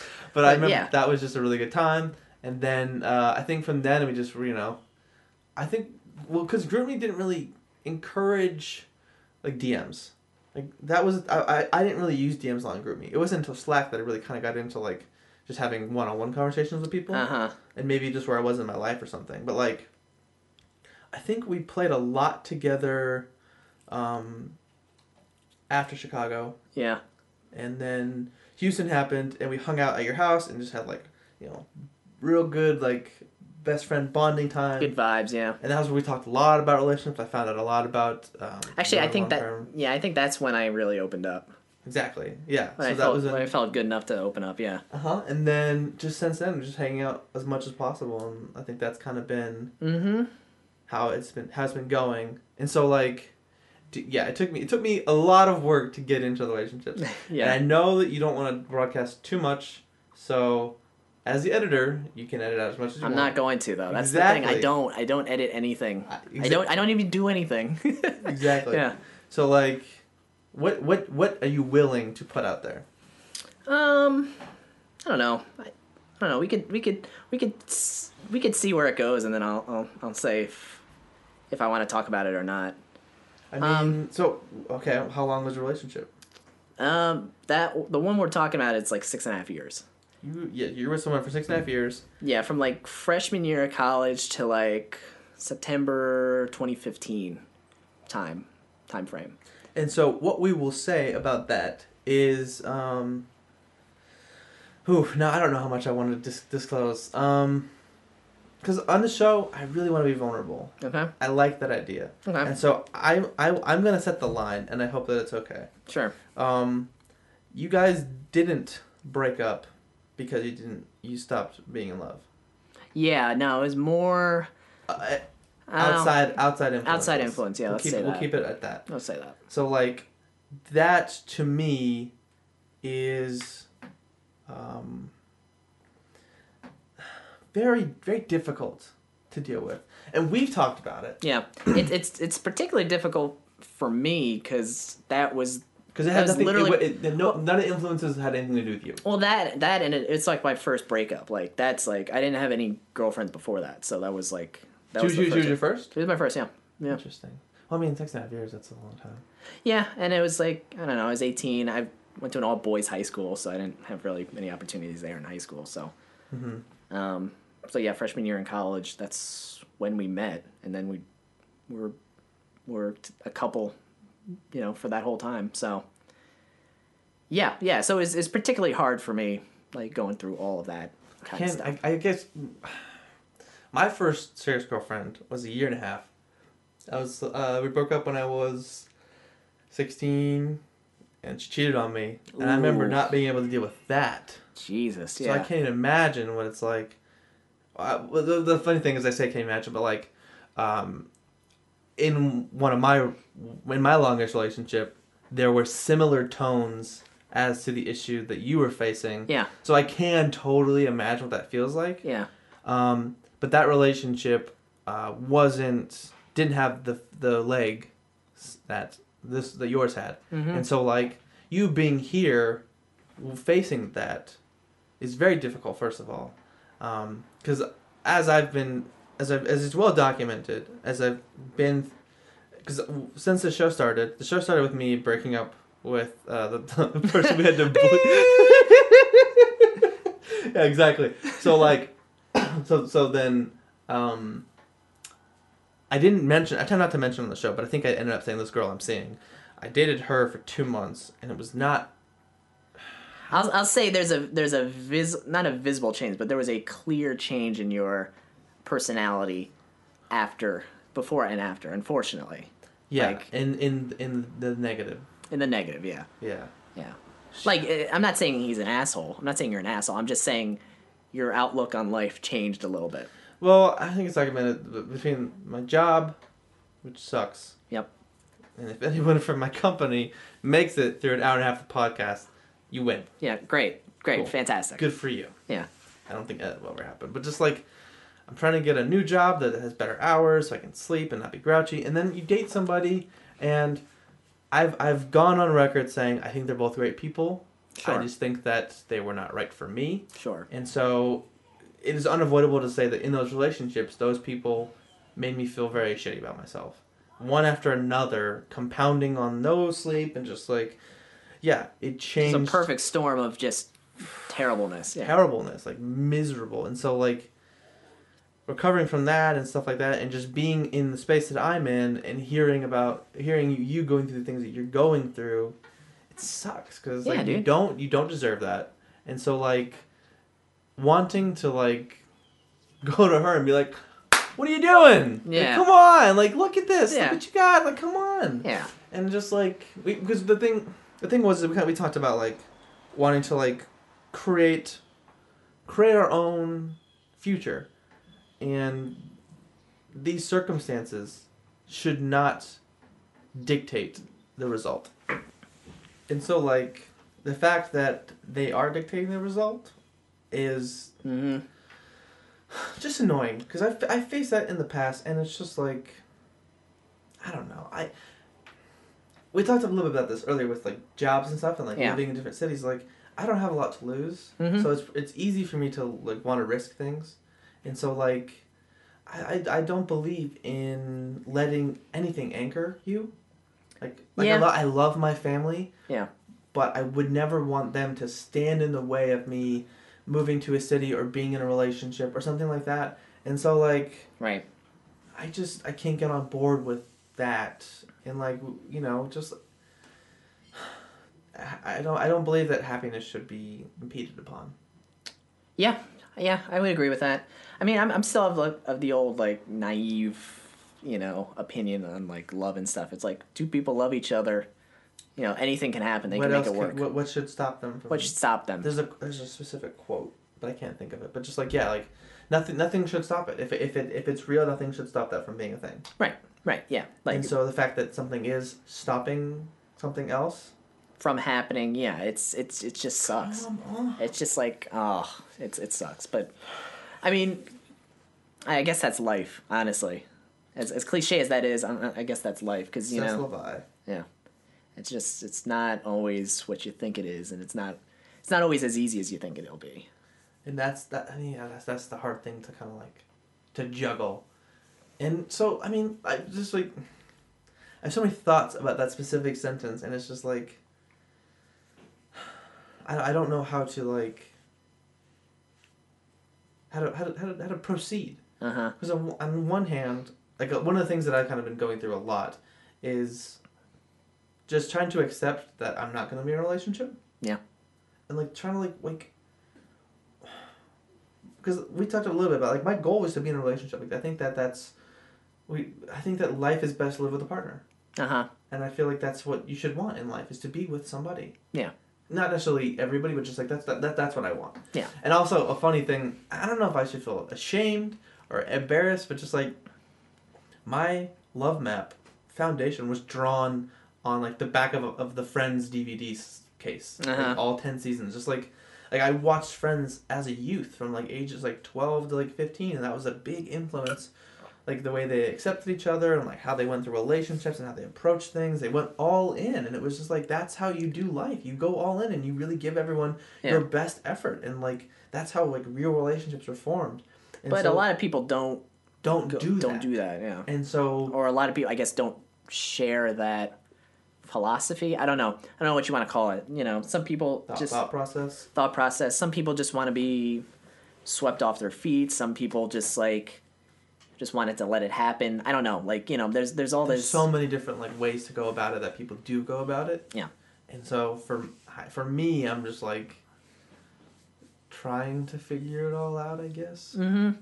I mean, honestly, I think it's like it's just a thing that you never really figure out. You know, you just like maybe you get lucky, you know, with it, and then it's just a lot of uncertainty, honestly. And that's the thing I hate the most, because when I have uncertainty in my life, what I like to do is push to make sure that it's certain, or make sense of it. Yeah. And the fact that I can't do that is like, why not? Why can't I do that? Yeah.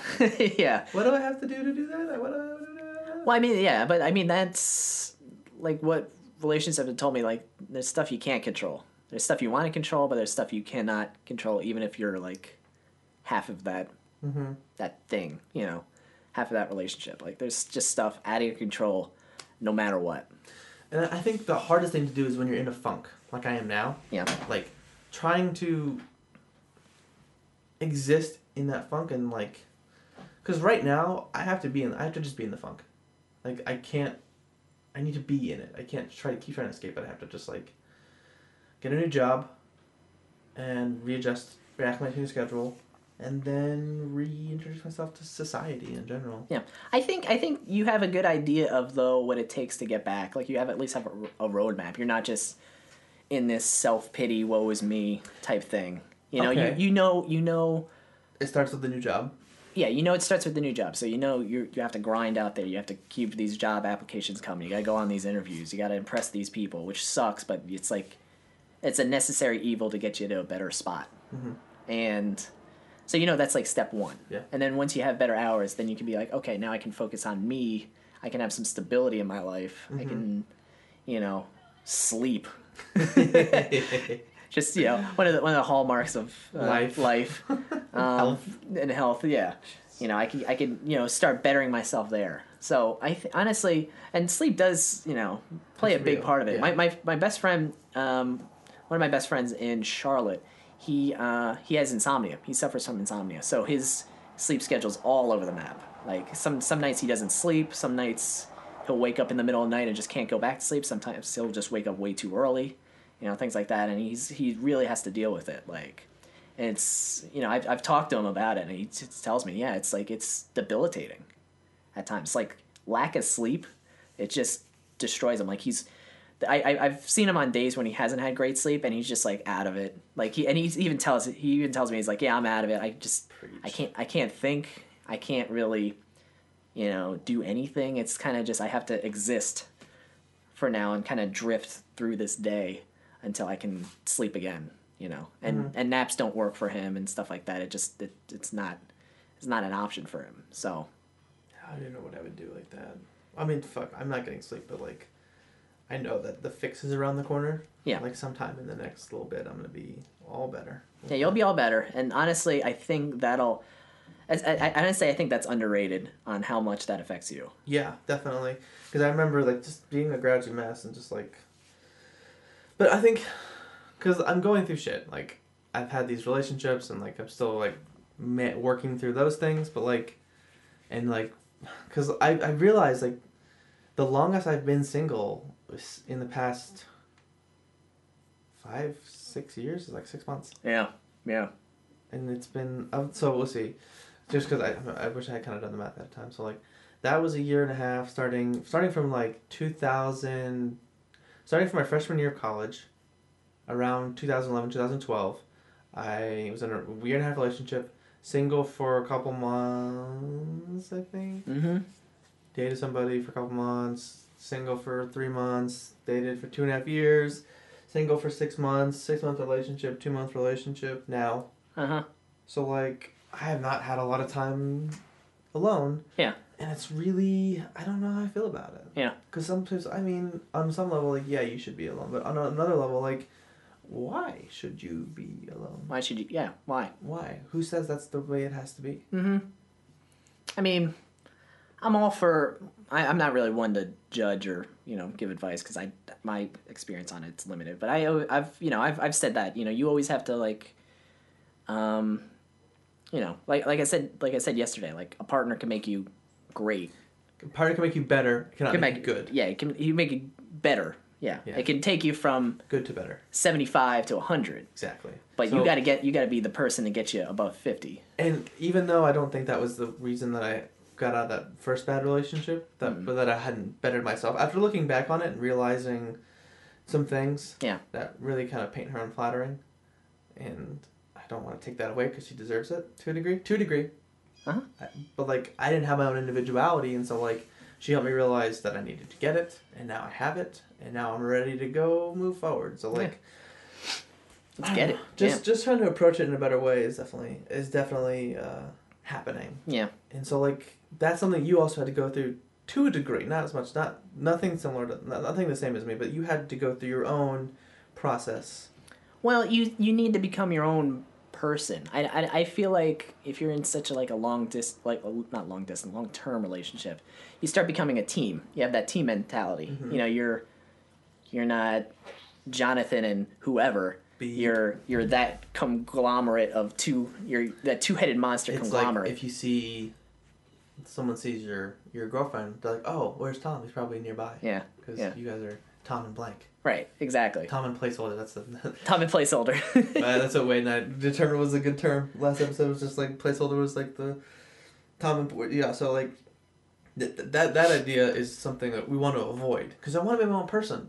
And it's just like, you want them to ask, how is placeholder, not where is placeholder? Because you are an individual, but I also know that you're with this other person. Right. And I think that through, and I mean this, through the past 2 bad relationships, I took a crash course in that concept. So I am ready to roll as far as that is concerned. Yep.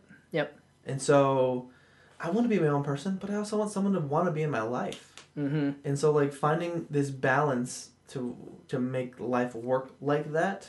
I don't know. It's just, for me, like, that sentence should prove that it's just a mess in my head right now. Uh-huh. And so like, yeah, I think like we just said, I'm so focused on getting a new job and just not being the mess that I am. Honestly, yeah, I think it's just like it's a big stew of shit right now. And once you can get some of that shit out of there, that'll help out a lot. Honestly, I honestly think it'll snowball. Once you get the job, then you'll be able to sleep more. You'll be able to get over things more fun. You'll get over some of your personal hang-ups, your personal issues. You'll be able to get through those easier. Mm-hmm. It's been rough with this no sleep, but more. You've been a single man for 2 years now. Yeah, about. Not counting like dating. Yeah. That's October. You said you broke up in September 2015. Yeah. So yeah, 2 years. It's been How has that process been for you? So we broke up. Well, okay. So we broke up at September 2015, but I would still say we acted still like a couple, even though we were separated. We'd still like talk a lot. We'd still flirt a lot. We'd still have we'd still go through the same motions. And that actually lasted a while. That probably lasted into this year, I would say. And because you guys still wanted to be together. Yeah. And Let's be honest. It was exactly. It was just. I feel like I've kind of said it. It was influences from her family. I guess you could say that. Yeah. Kind of. You'd say that, or just outside. Maybe it's societal. Maybe it's. You could just make it broader than that. I'm not 100% familiar. Well, let's just say that then. Yeah, I would say societal more than anything. Culture mismatch. Maybe that has something to do with it. Because she's not American. Well, we can say that. I'll say that. Yeah. So there's some, culture mismatch or something like that where it just doesn't fit perfectly. Uh-huh. Lifestyles don't fit absolutely perfectly. So, and that's what we were talking about with, like, if two people love each other, nothing should get in the way. Right. Like, you're willing to accept all the differences. Sure. Yeah. I don't care. For me, it's worth it. You're willing to embrace those things. Yeah. And so, like, that's the thing. So it wasn't until earlier this year that you kind of said, okay, if we're not going to be together, then we have to stop. Well, I mean, yeah. Well, it was probably more gradual than that, and then, you know, you find out that, you know, they're starting to date again, and they're going out with people, and that just, like, crushed me. I was just like, I was just like, yeah. There's times in, like, I remember because it was around the time I went to Japan, like, that I found out that, like, she was, like, dating other people, and I was just like, oh, this is the worst. Like, you know, like, I was in Japan. Like, I was in freaking Japan, and I was, like, doing all these things. It was great. My mind wasn't thinking about her. But then as soon as you get into that bed and you're alone with your thoughts, it's just the worst. You're in your own jail cell, and you can't get out. Like, yeah. It's honestly the worst. That your mind goes everywhere, and it always goes to the absolute worst thing that's possible. Even if it's not true, even if it is true, who cares? Yeah, and I felt that. There's a lyric that's like, I'm a prisoner in the sunlight, you are my cellmate in the darkness. Yeah, that's beautiful. I love that line. I'll show you that song later. It's a little soft song, but I think you'd like it. Okay. But just like, yeah, the idea of, like, yeah, I felt those exact feelings, and it's just like, what do you do? How do you live your life when you are emotionally, like, feeling something like that? Yeah, I mean, in that case, it's not like a clinical depression, but it's like emotional. It's an emotional depression. That's the term. Yeah, I mean, I would definitely say I was depressed for those whatever months it would be, and then, you know, I think I finally had closure. Like, I finally talked to her about everything, and we kind of had a blunt conversation that we needed to have. Like, why didn't it work? You know, how are you doing there? You know, why do you like it there better than here? Why aren't we together? Why aren't we together ultimately? Why aren't we going to be together? Right. Yeah, and that was the whole thing, because, like, I'm a big, like, optimist of, like, relationships. Like, in the back of my mind, there's always a chance something will work out. Yep. I'm always of the mindset, like, if you work hard enough, it'll work. If both people put the effort in, there's no reason it can't work. Yeah. Both people need to make sacrifices. Both people need to do this, and it's like, yeah, you can make it work. And I mean, there's some cases where realistically we are being too optimistic, but then there are other cases where, like, the other person isn't trying. Yeah. Yeah. So yeah. So that. But once I had that conversation, it was great. Like, and then I think you came over for Houston. No. You came just to Charlotte that weekend, and actually that was probably the best thing that could have happened, because, like, is that the night we did the drunk stream? Yeah, that was great, dude. That was a good night. But, like, having you there, like, being able to pick me up, and, like, you know, not having to think about it, just having a good time, and also the second part of that is you helped me get back out there. Yeah, because I think we did talk about it, but it was in a way that kind of helped you, like, even and this is me. I think to correct me if I'm wrong. You had gotten the closure. You hadn't closed the door all the way, and I was just like, I put my hand on the door, and just like shut it. And I'm like, yeah, okay, yeah. Or if you hadn't shut it, I locked it. Right. Yeah. That's what you did. You're good. Yeah. And honestly, after that weekend, like, I can honestly say I've accepted it. Like, I've never gotten how before this. I've never gotten how people just accept that, but now I understand. It's like, I'm okay with the situation. It's like what is it called? The 5 stages of grief. Acceptance. Yeah, and acceptance is the last one. Denial, bargaining, anger, depression, probably. I think depression's probably in there. Yeah. So those 5. So yeah, I hit all 5. Like, what was? Oh, you just mentioned it with the closure call. I remember I had talked to you before you came out to Richmond when we did episode 1. Like, do you remember this? Yeah. I had Sharon had just broken up. And I remember I was sitting in my car outside, right where, like, 2 spaces above where your car is parked, crying so profusely, just kind of ridiculous. Just like, I wanted to be with her, and so I, like, texted her. I'm like, we can make this work. And we had just call me when she was hanging out with, like, her roommate or something. And so, like, we talked for like an hour. Yeah. And I was, like you said, I was willing to put in all the work, so much work, like, not 100% of the work, but like I was willing to do my 50. Sure. Well, like I'm willing to make this work. Like let's make it work. And she wasn't, and I think that over that conversation, you go through all the stages. Yep. And that's what you did too. That's exactly bargaining. Probably there was some anger because I remember I felt angry on the phone call. Being depressed was probably before then, and bargaining, acceptance, anger, denial. I was probably denial was in there too, and having the conversation. And I remember sitting there, like part of the way thinking, like, oh, I'm going through the stages right now. Right now, you're hitting everything. Yeah. And then when it was over, and then you came out that weekend, acceptance was found. Yeah. And so then I got back out there, got into another relationship. I did, after the relationship was over, I did revisit, trying to see like, hey, is the part that I changed about myself having... Is that enough, or is that what was Because what I realized is I had done enough, but she hadn't. Uh-huh. And what was, just as an aside, because I want this documented a little bit, I found her new dating profile completely lying about having her shit together. Yeah. And really just either she's lying on there or she lied to me. And that to me... Maybe she's just lying to herself. But then that means she's like on there. But just like, if I hadn't accepted it then, that was the point. I felt super shitty, and I remember like I got drunk and I played Rocket League with Jake, and he was great to be there, and it was just like I got through it. I'm here now. But I just remember like if I hadn't accepted that this is over then, now there's no way, because you just like pulled the shit on me. Yeah. It's like, you know what? And that was kind of the thing where I recently started standing up for myself more, like I was like so many times I'm like I'll put it I'll like I'll do it. I'll just do and at some point like she realistically like, and this is another side of it, she could only tell me no so many times, but it's not like she was like the whole time like no, she was like yes no, and it was just like, oh, you know what, I'm tired of putting effort in the situation. And I think that I really hope that that's what you feel with her, with yours.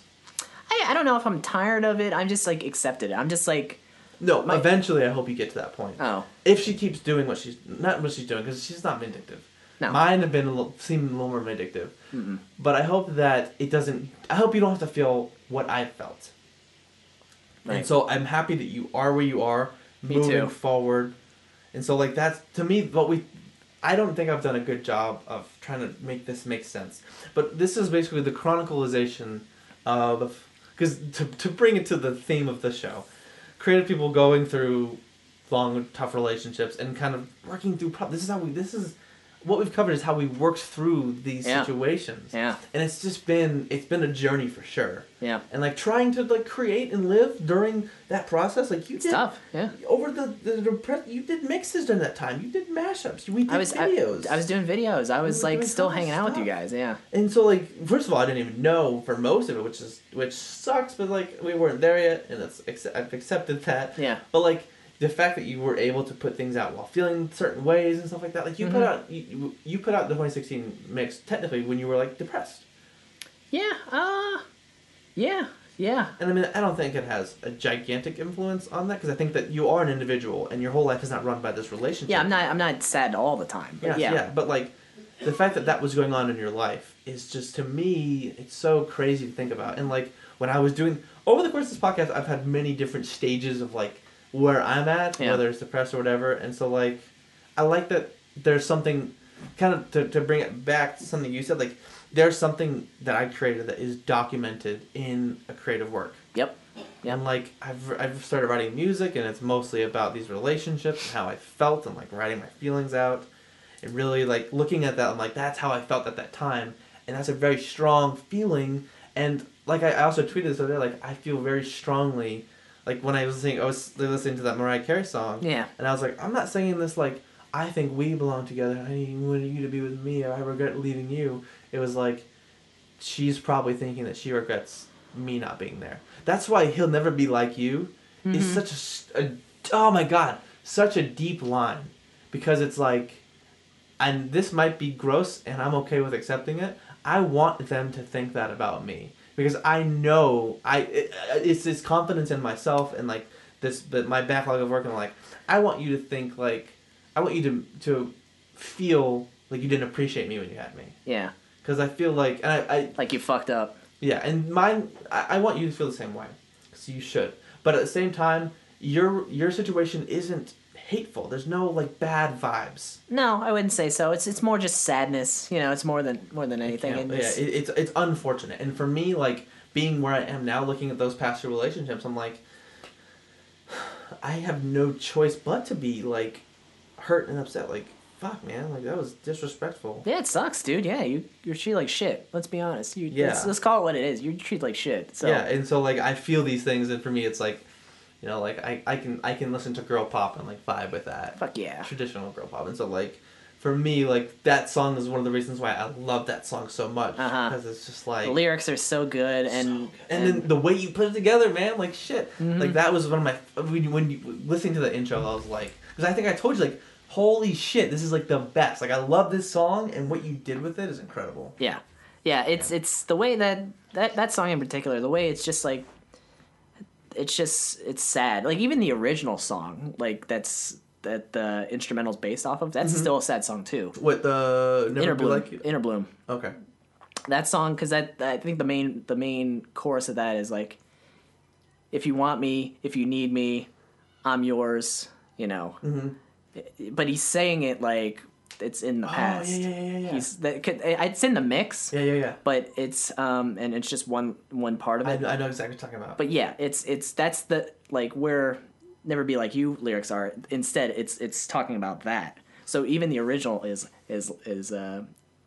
reflecting on a bad relationship. I just feel like that song for me is so empowering for someone who was in my situation. Yeah. Treated like shit, feeling like shit, and trying to climb up from that pit that I was thrown into multiple times. Yeah. That song and a couple other songs like Champion by Fall Out Boy, Baby I Am Nobody Now by Andy Bull, like these songs are just so empowering to me that's why I love them so much. And that's why like you having done a mashup with that song and it being like applesauce in my ears. Delicious. It's just so good. Yeah. It's so good. It was like the best. And so like that's why I was like, give me that track. I just need that. Yeah. That's so You're not alone. I had to give it to like my other good friend. He was just like, he loved it. He loved it so much. Oh my god. I feel like I should give you $1 for the purchase. I'll take it. Yeah, sure. Why not? Yeah, I think I got one right here. Oh, thanks, dude. Let me see. Yeah. There you go. Yeah, get this sound in there. Yeah. That's original laundry money. I could have given you coins too. Oh shit! Give me 100 pennies. Yeah. Oh, I got that. but yeah, dude. It's I forget what we're trying to say, but just being empowered and like looking back. Like, so the difference is because we've both been through very similar things. It's kind of weird, yeah. Felt this. I feel like we felt similar things, or like there's a lot of parallels. Gone through a lot of emotional turmoil, and realistically, it's not. It's just like we both have the same goal. We want to be in a loving, successful relationship. Right. That's all we want. Yeah. That's all. That's all. That's just that. Just that. And so like, to be going through things that are basically everything against that, that's where the thing comes in. The differences come in where we just explain where like you are going through the situation where like you guys just can't make it work. Yeah. And for me, like you said, I was just treated like shit. Yeah. Yeah, you were. So yeah. It's I don't know, it's one of I guess it's one of those things of life where we have to go through it, but it blows, dude. It just really sucks.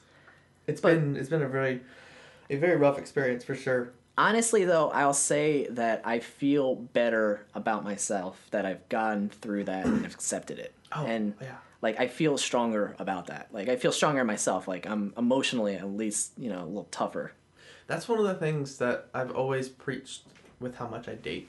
Is like every relationship that I've gone through, I've learned something new. Every experience you go through, you learn something. Yep. And if you don't learn something, you didn't pay attention, or you're not doing it right. You're not challenging yourself. You're not putting yourself out there. You're not doing anything. So like, that's why I've never been afraid of like getting into a relationship or like putting myself out there too much. Like, I'm only gonna learn. I'm only gonna grow as a person. Right. And so like everything that I have is because everything I went through. And so like, yes, these relationships at the time and currently like have been like rough. Like I got my ass kicked basically. Yeah. Like I'm limping away. Like, well, I learned a lot, and I learned so much, and like because of those things, like I'm doing improv, and I have like a podcast, and like I have all these great things because I went through this shit, and I said, basically, well, also it comes. I guess I have to give myself the credit. I had the resolve to like make it about that. Yeah, you can change. You wanted to change. Yeah. Well, I got out of it, and I was just like, I'm gonna improve on myself. Yeah. And so like,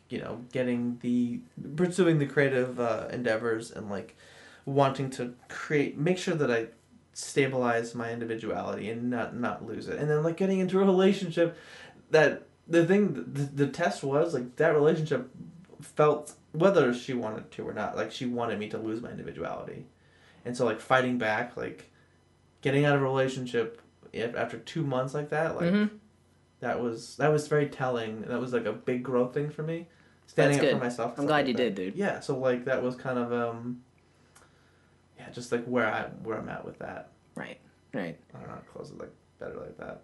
But just like relationships overall are such a big part of, we want them to be a big part of our life. Yeah. Yeah, I mean, who doesn't? Who doesn't want to feel loved and vindicated? Like that. Well, I mean, I guess so. Yeah, I guess that's true, but Molly has no interest in relationships. At all? Yeah. Yeah, none. Like zero. Like that was, I don't know if we talked about it a lot or maybe it's just off mic. But like talking about that and like, I don't know, some people don't care, some people aren't really pursuing it, some people are doing other things, and it's just, I don't know, everyone's kind of doing their own thing. And that's why one of the things that is so difficult is like, when I didn't have a lot of friends, I didn't have people going about it their own way or something like that. And so like having friends now or meeting people or having the show, like I'm learning a lot about how other people view it and approach it and want to deal with it. And so like having to realistically compare that against myself on some situations, I'm like, am I doing this right or wrong? Like what am I doing? Like, and then like trying to come back and like be about myself and like talking to like Nicole and just being like, that's the name I can say on the show. Okay. Because she's great. Don't beep that. Yeah. Don't beep that one. I got it written down, 233 bar. But like she was very encouraging. She's like, don't change the way you love and art, because like that's beautiful. We need that in the world. And it was just like, that's great. Yeah. To me, that was the way I was like, okay, well then I'm going to really try to like, that was like, okay, I need to be myself. Like I need to do what I want, and that's what I want. I want to be myself, and I can't put up with shit that it tries to change that. And so like that's a very difficult thing to manage in life itself, like just life in general, like trying to preserve your individuality but also like make your product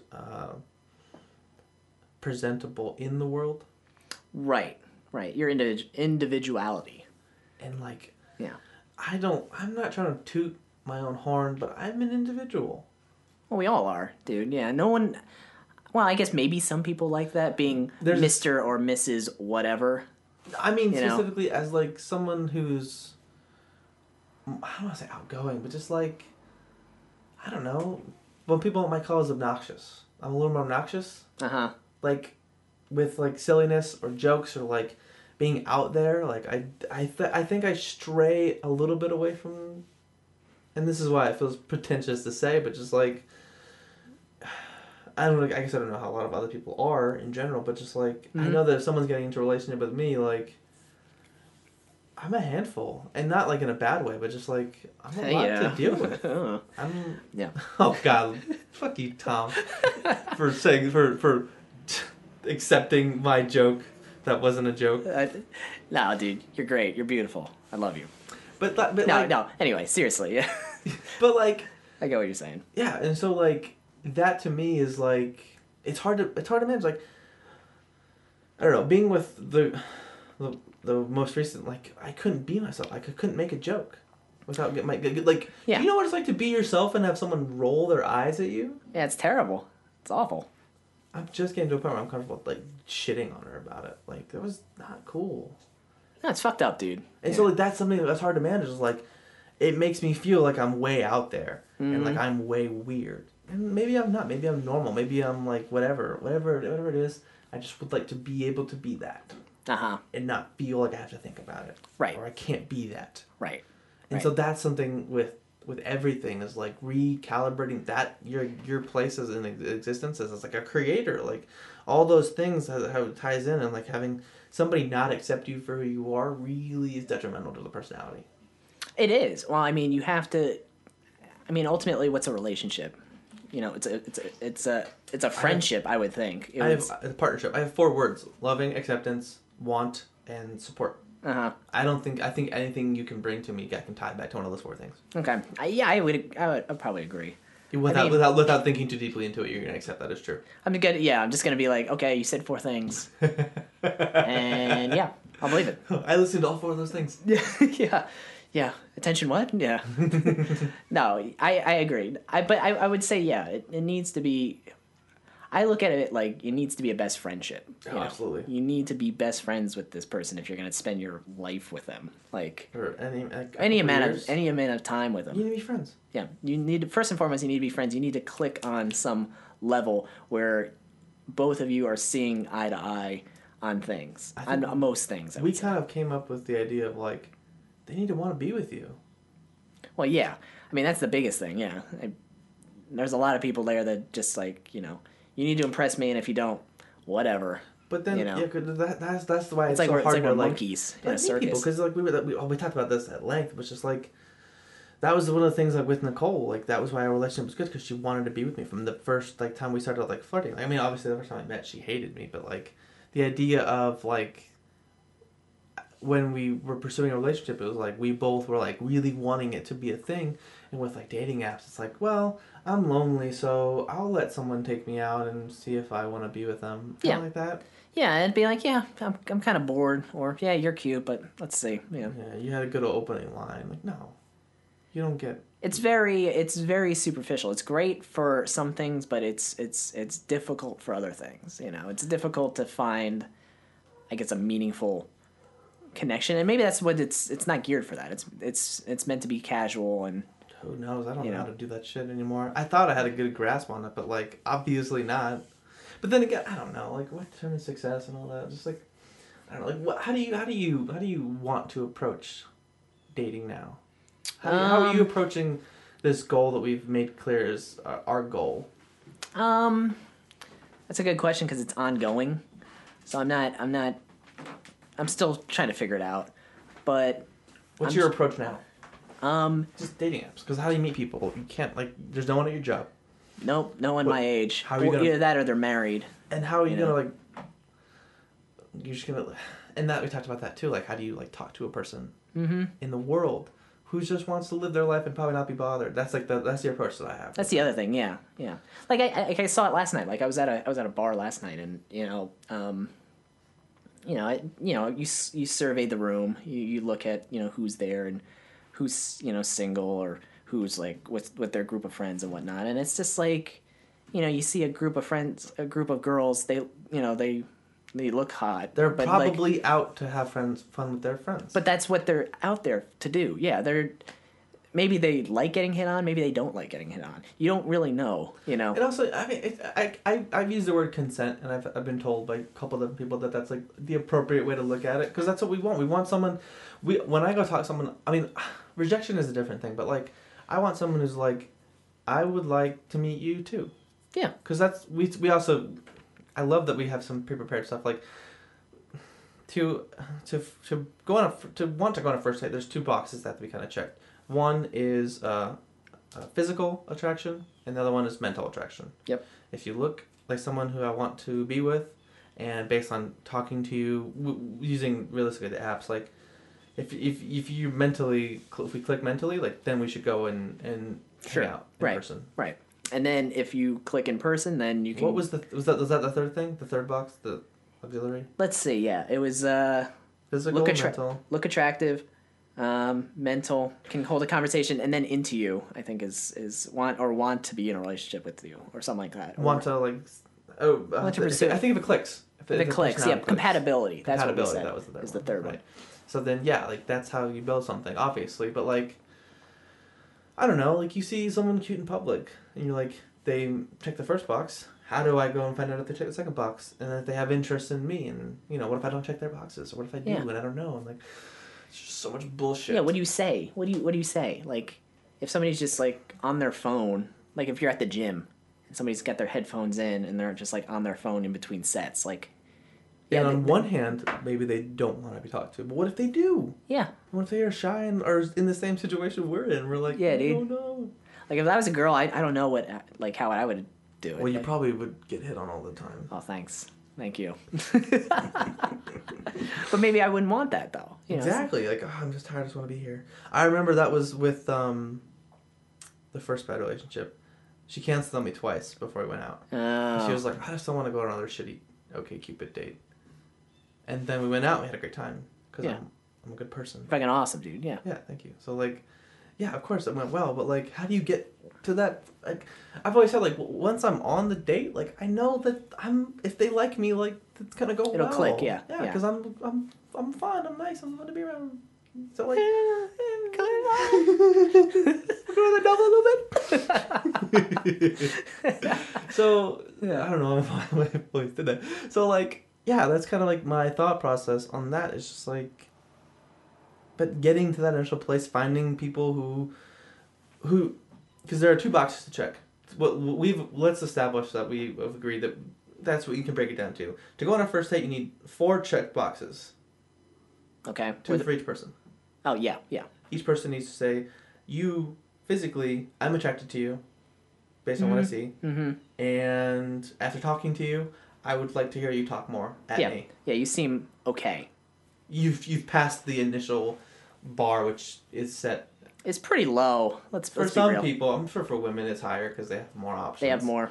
Well, for me, it's just like you can hold a conversation and you seem at least interesting. Or interested. And interested, yeah.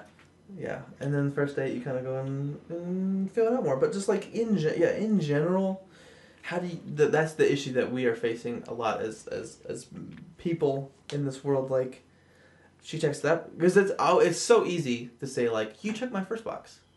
But well, I mean that's just the swipe. Yeah, it's just a finger swipe. And then if you match, then it's going to the apps because the apps. Sure. It's easier to get those opportunities, which is why we use them, because it's hard in real life. You can't get those opportunities. Opportunity cost is higher. Yeah, it's better. Mm-hmm. But like what? I think you're really cute in a line of Chipotle. Like, you're there to get food. You probably don't want to be hit on. Yeah, that's just weird. You know, that's just and you're just making everybody uncomfortable in that sense. Yes, but realistically, like the best case scenario is like, oh, you get guac. I love guac. She's like, yeah, I love the way they make their guac.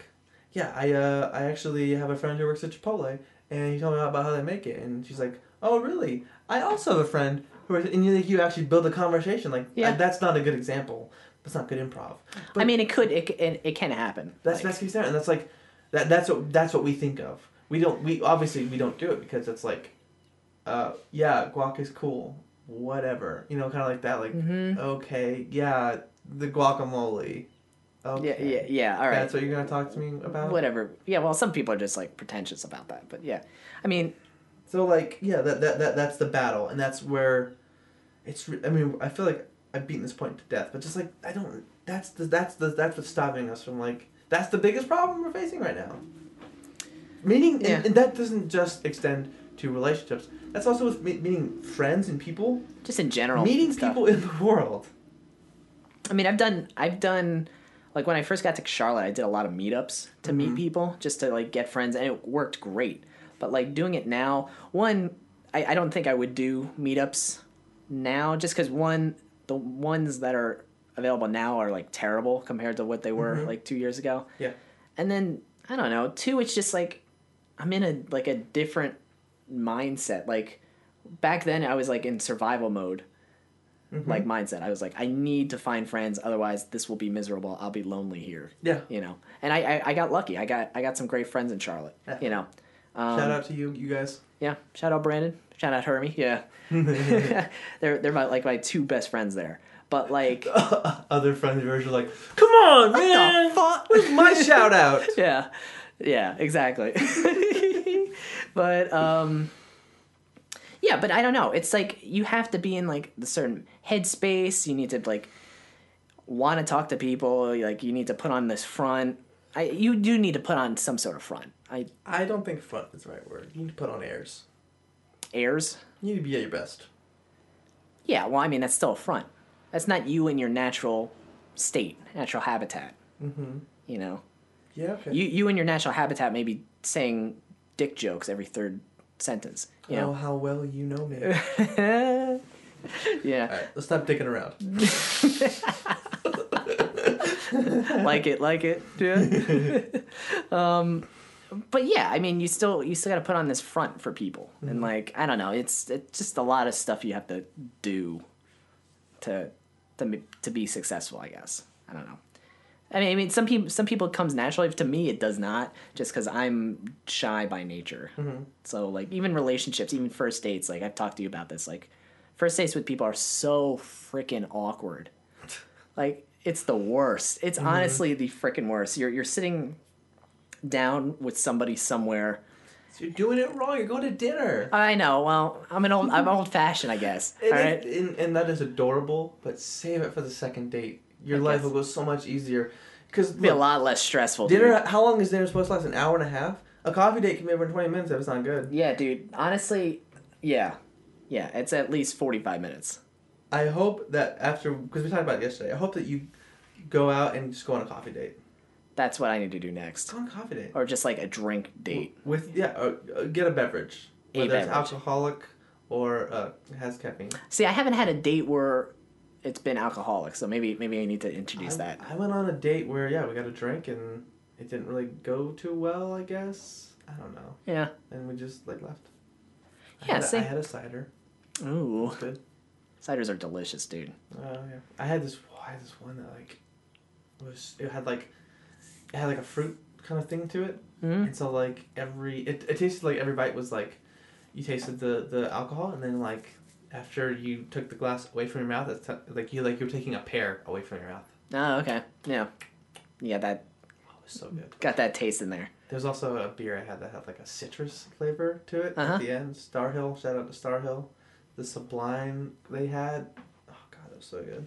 That sounds delicious. It was really good. Honestly, I'm a fan of the fruity beers, so... They're just, it's the drink you made me last night was so good, because it tasted good. It tastes good, yeah. With all my other alcohol consumption, it just tastes like shit. Yeah, it's just like, oh, okay, I'll just take this freaking Pinot Grigio just so I can Pinot get drunk. Grosio. Shout out Jake. That was great. Yeah, we did not... the Woodbridge Pinot that I get is tolerable, but whatever the brand is we got last night was It's just too tart. It's the thing you drink when you're drunk. Yeah, I'm sure drunk, that would be delicious. It wasn't delicious, it was tolerable when I was drunk. Yeah. Because I had the rest of it. Mm-hmm. You had some of the rosé. Rosé was fine, yeah. That was pretty good. I just was just at that point I was just tired. We were both out of it. But anyway, what were we saying? I don't know. I think we gotta get going soon. We gotta go eat and then we gotta go to a show. Yeah. You ever seen Two Door Cinema Club? Two Door Cinema Club. Our favorite band. I'm gonna wait to do the intro to this after so we can throw it out there. Okay. We like to end the show. Do you know how we like to end the show? I don't now. Tom doesn't listen to the show. Uh-oh. I asked my guests, what's the weirdest thing in my room? Oh, weirdest thing in your room. Okay. That's easy. Actually, maybe not. Because I have a lot of weird shit. Let's see. I'll say... I say weirdest, but I also leave it up to the guests if they want to go weird or just cool or whatever. What stands out? So the interesting part, I'll say I love the sumo poster you got with all the different sumo positions. That's a popular piece. I love that. Yeah. Fantastic. Great piece. Let's see. Weird stuff. The guy with the top hat's probably a little weird. That's the guy from the New Yorker. Oh, yeah. Okay. I got that at a Goodwill. I was originally you never visited my house in New Orleans. Nope. I had this bathroom that was blue and gross, and Nicole and I decided. Well, I put the idea out there, and she okayed it. I was gonna buy just a bunch of shitty pictures from Goodwill. Yeah. And cover the whole wall with it. Yeah. I got 3 pictures in, and that was one of them. That was one of them. It was I don't want to pay $5 for a picture. Yeah. 60 pictures. Was that the house that's in that Ooey monitor unboxing video? Yeah. Okay. Shout out to that video. I didn't get enough love for that. I put in some. James was not happy about that, and I'm very upset. I was sad about that because. I didn't like the bananas thing, but I put an effort on that joke. That was great. I didn't just low ball it. I put in the effort. Yeah. Yeah. It was so good. It was so good. So fucking funny. Mm-hmm. I remember I edited that video and you sent me the clips. Yeah. You sent me the That's clips right. for that and I was like, yeah, this is hilarious. 1001, 1002. Oh. And it's just the bar. There's no weights. 45 pounds. Oh god, I hope that had translated. I thought about putting weight on. I was like, no, it'd be so much funnier with this. It'd be so good, yeah. Oh, it's so funny. It was so your humor too, which I love that. Yeah. So is that your pick, the New Yorker? I'll say the New Yorker as weirdest, and I'll say the sumo painting as the. That's actually from Japan. Oh shit. We had a foreign exchange student last summer, and he gave that to me as a gift. No kidding! Awesome gift, dude. Yeah, he was pretty good at that. I love that. Well, do you have any last words? Go listen to the mix for sure. Yeah. The link will be in It's the description. it's youtube.com/DJ Skanoy, or you can find me on SoundCloud, which is soundcloud.com/DJ Skanoy. SCNOI. Links will be in the description, and we'll curate a tweet for that. Curate it. Yeah. Curate it! Like your Josh would be just curate it! Curate it! Yeah. Gotta curate the tweet! Which apparently Josh from Drake and Josh and George Costanza, very similar. Very similar in personality. That was a big influence. Yeah.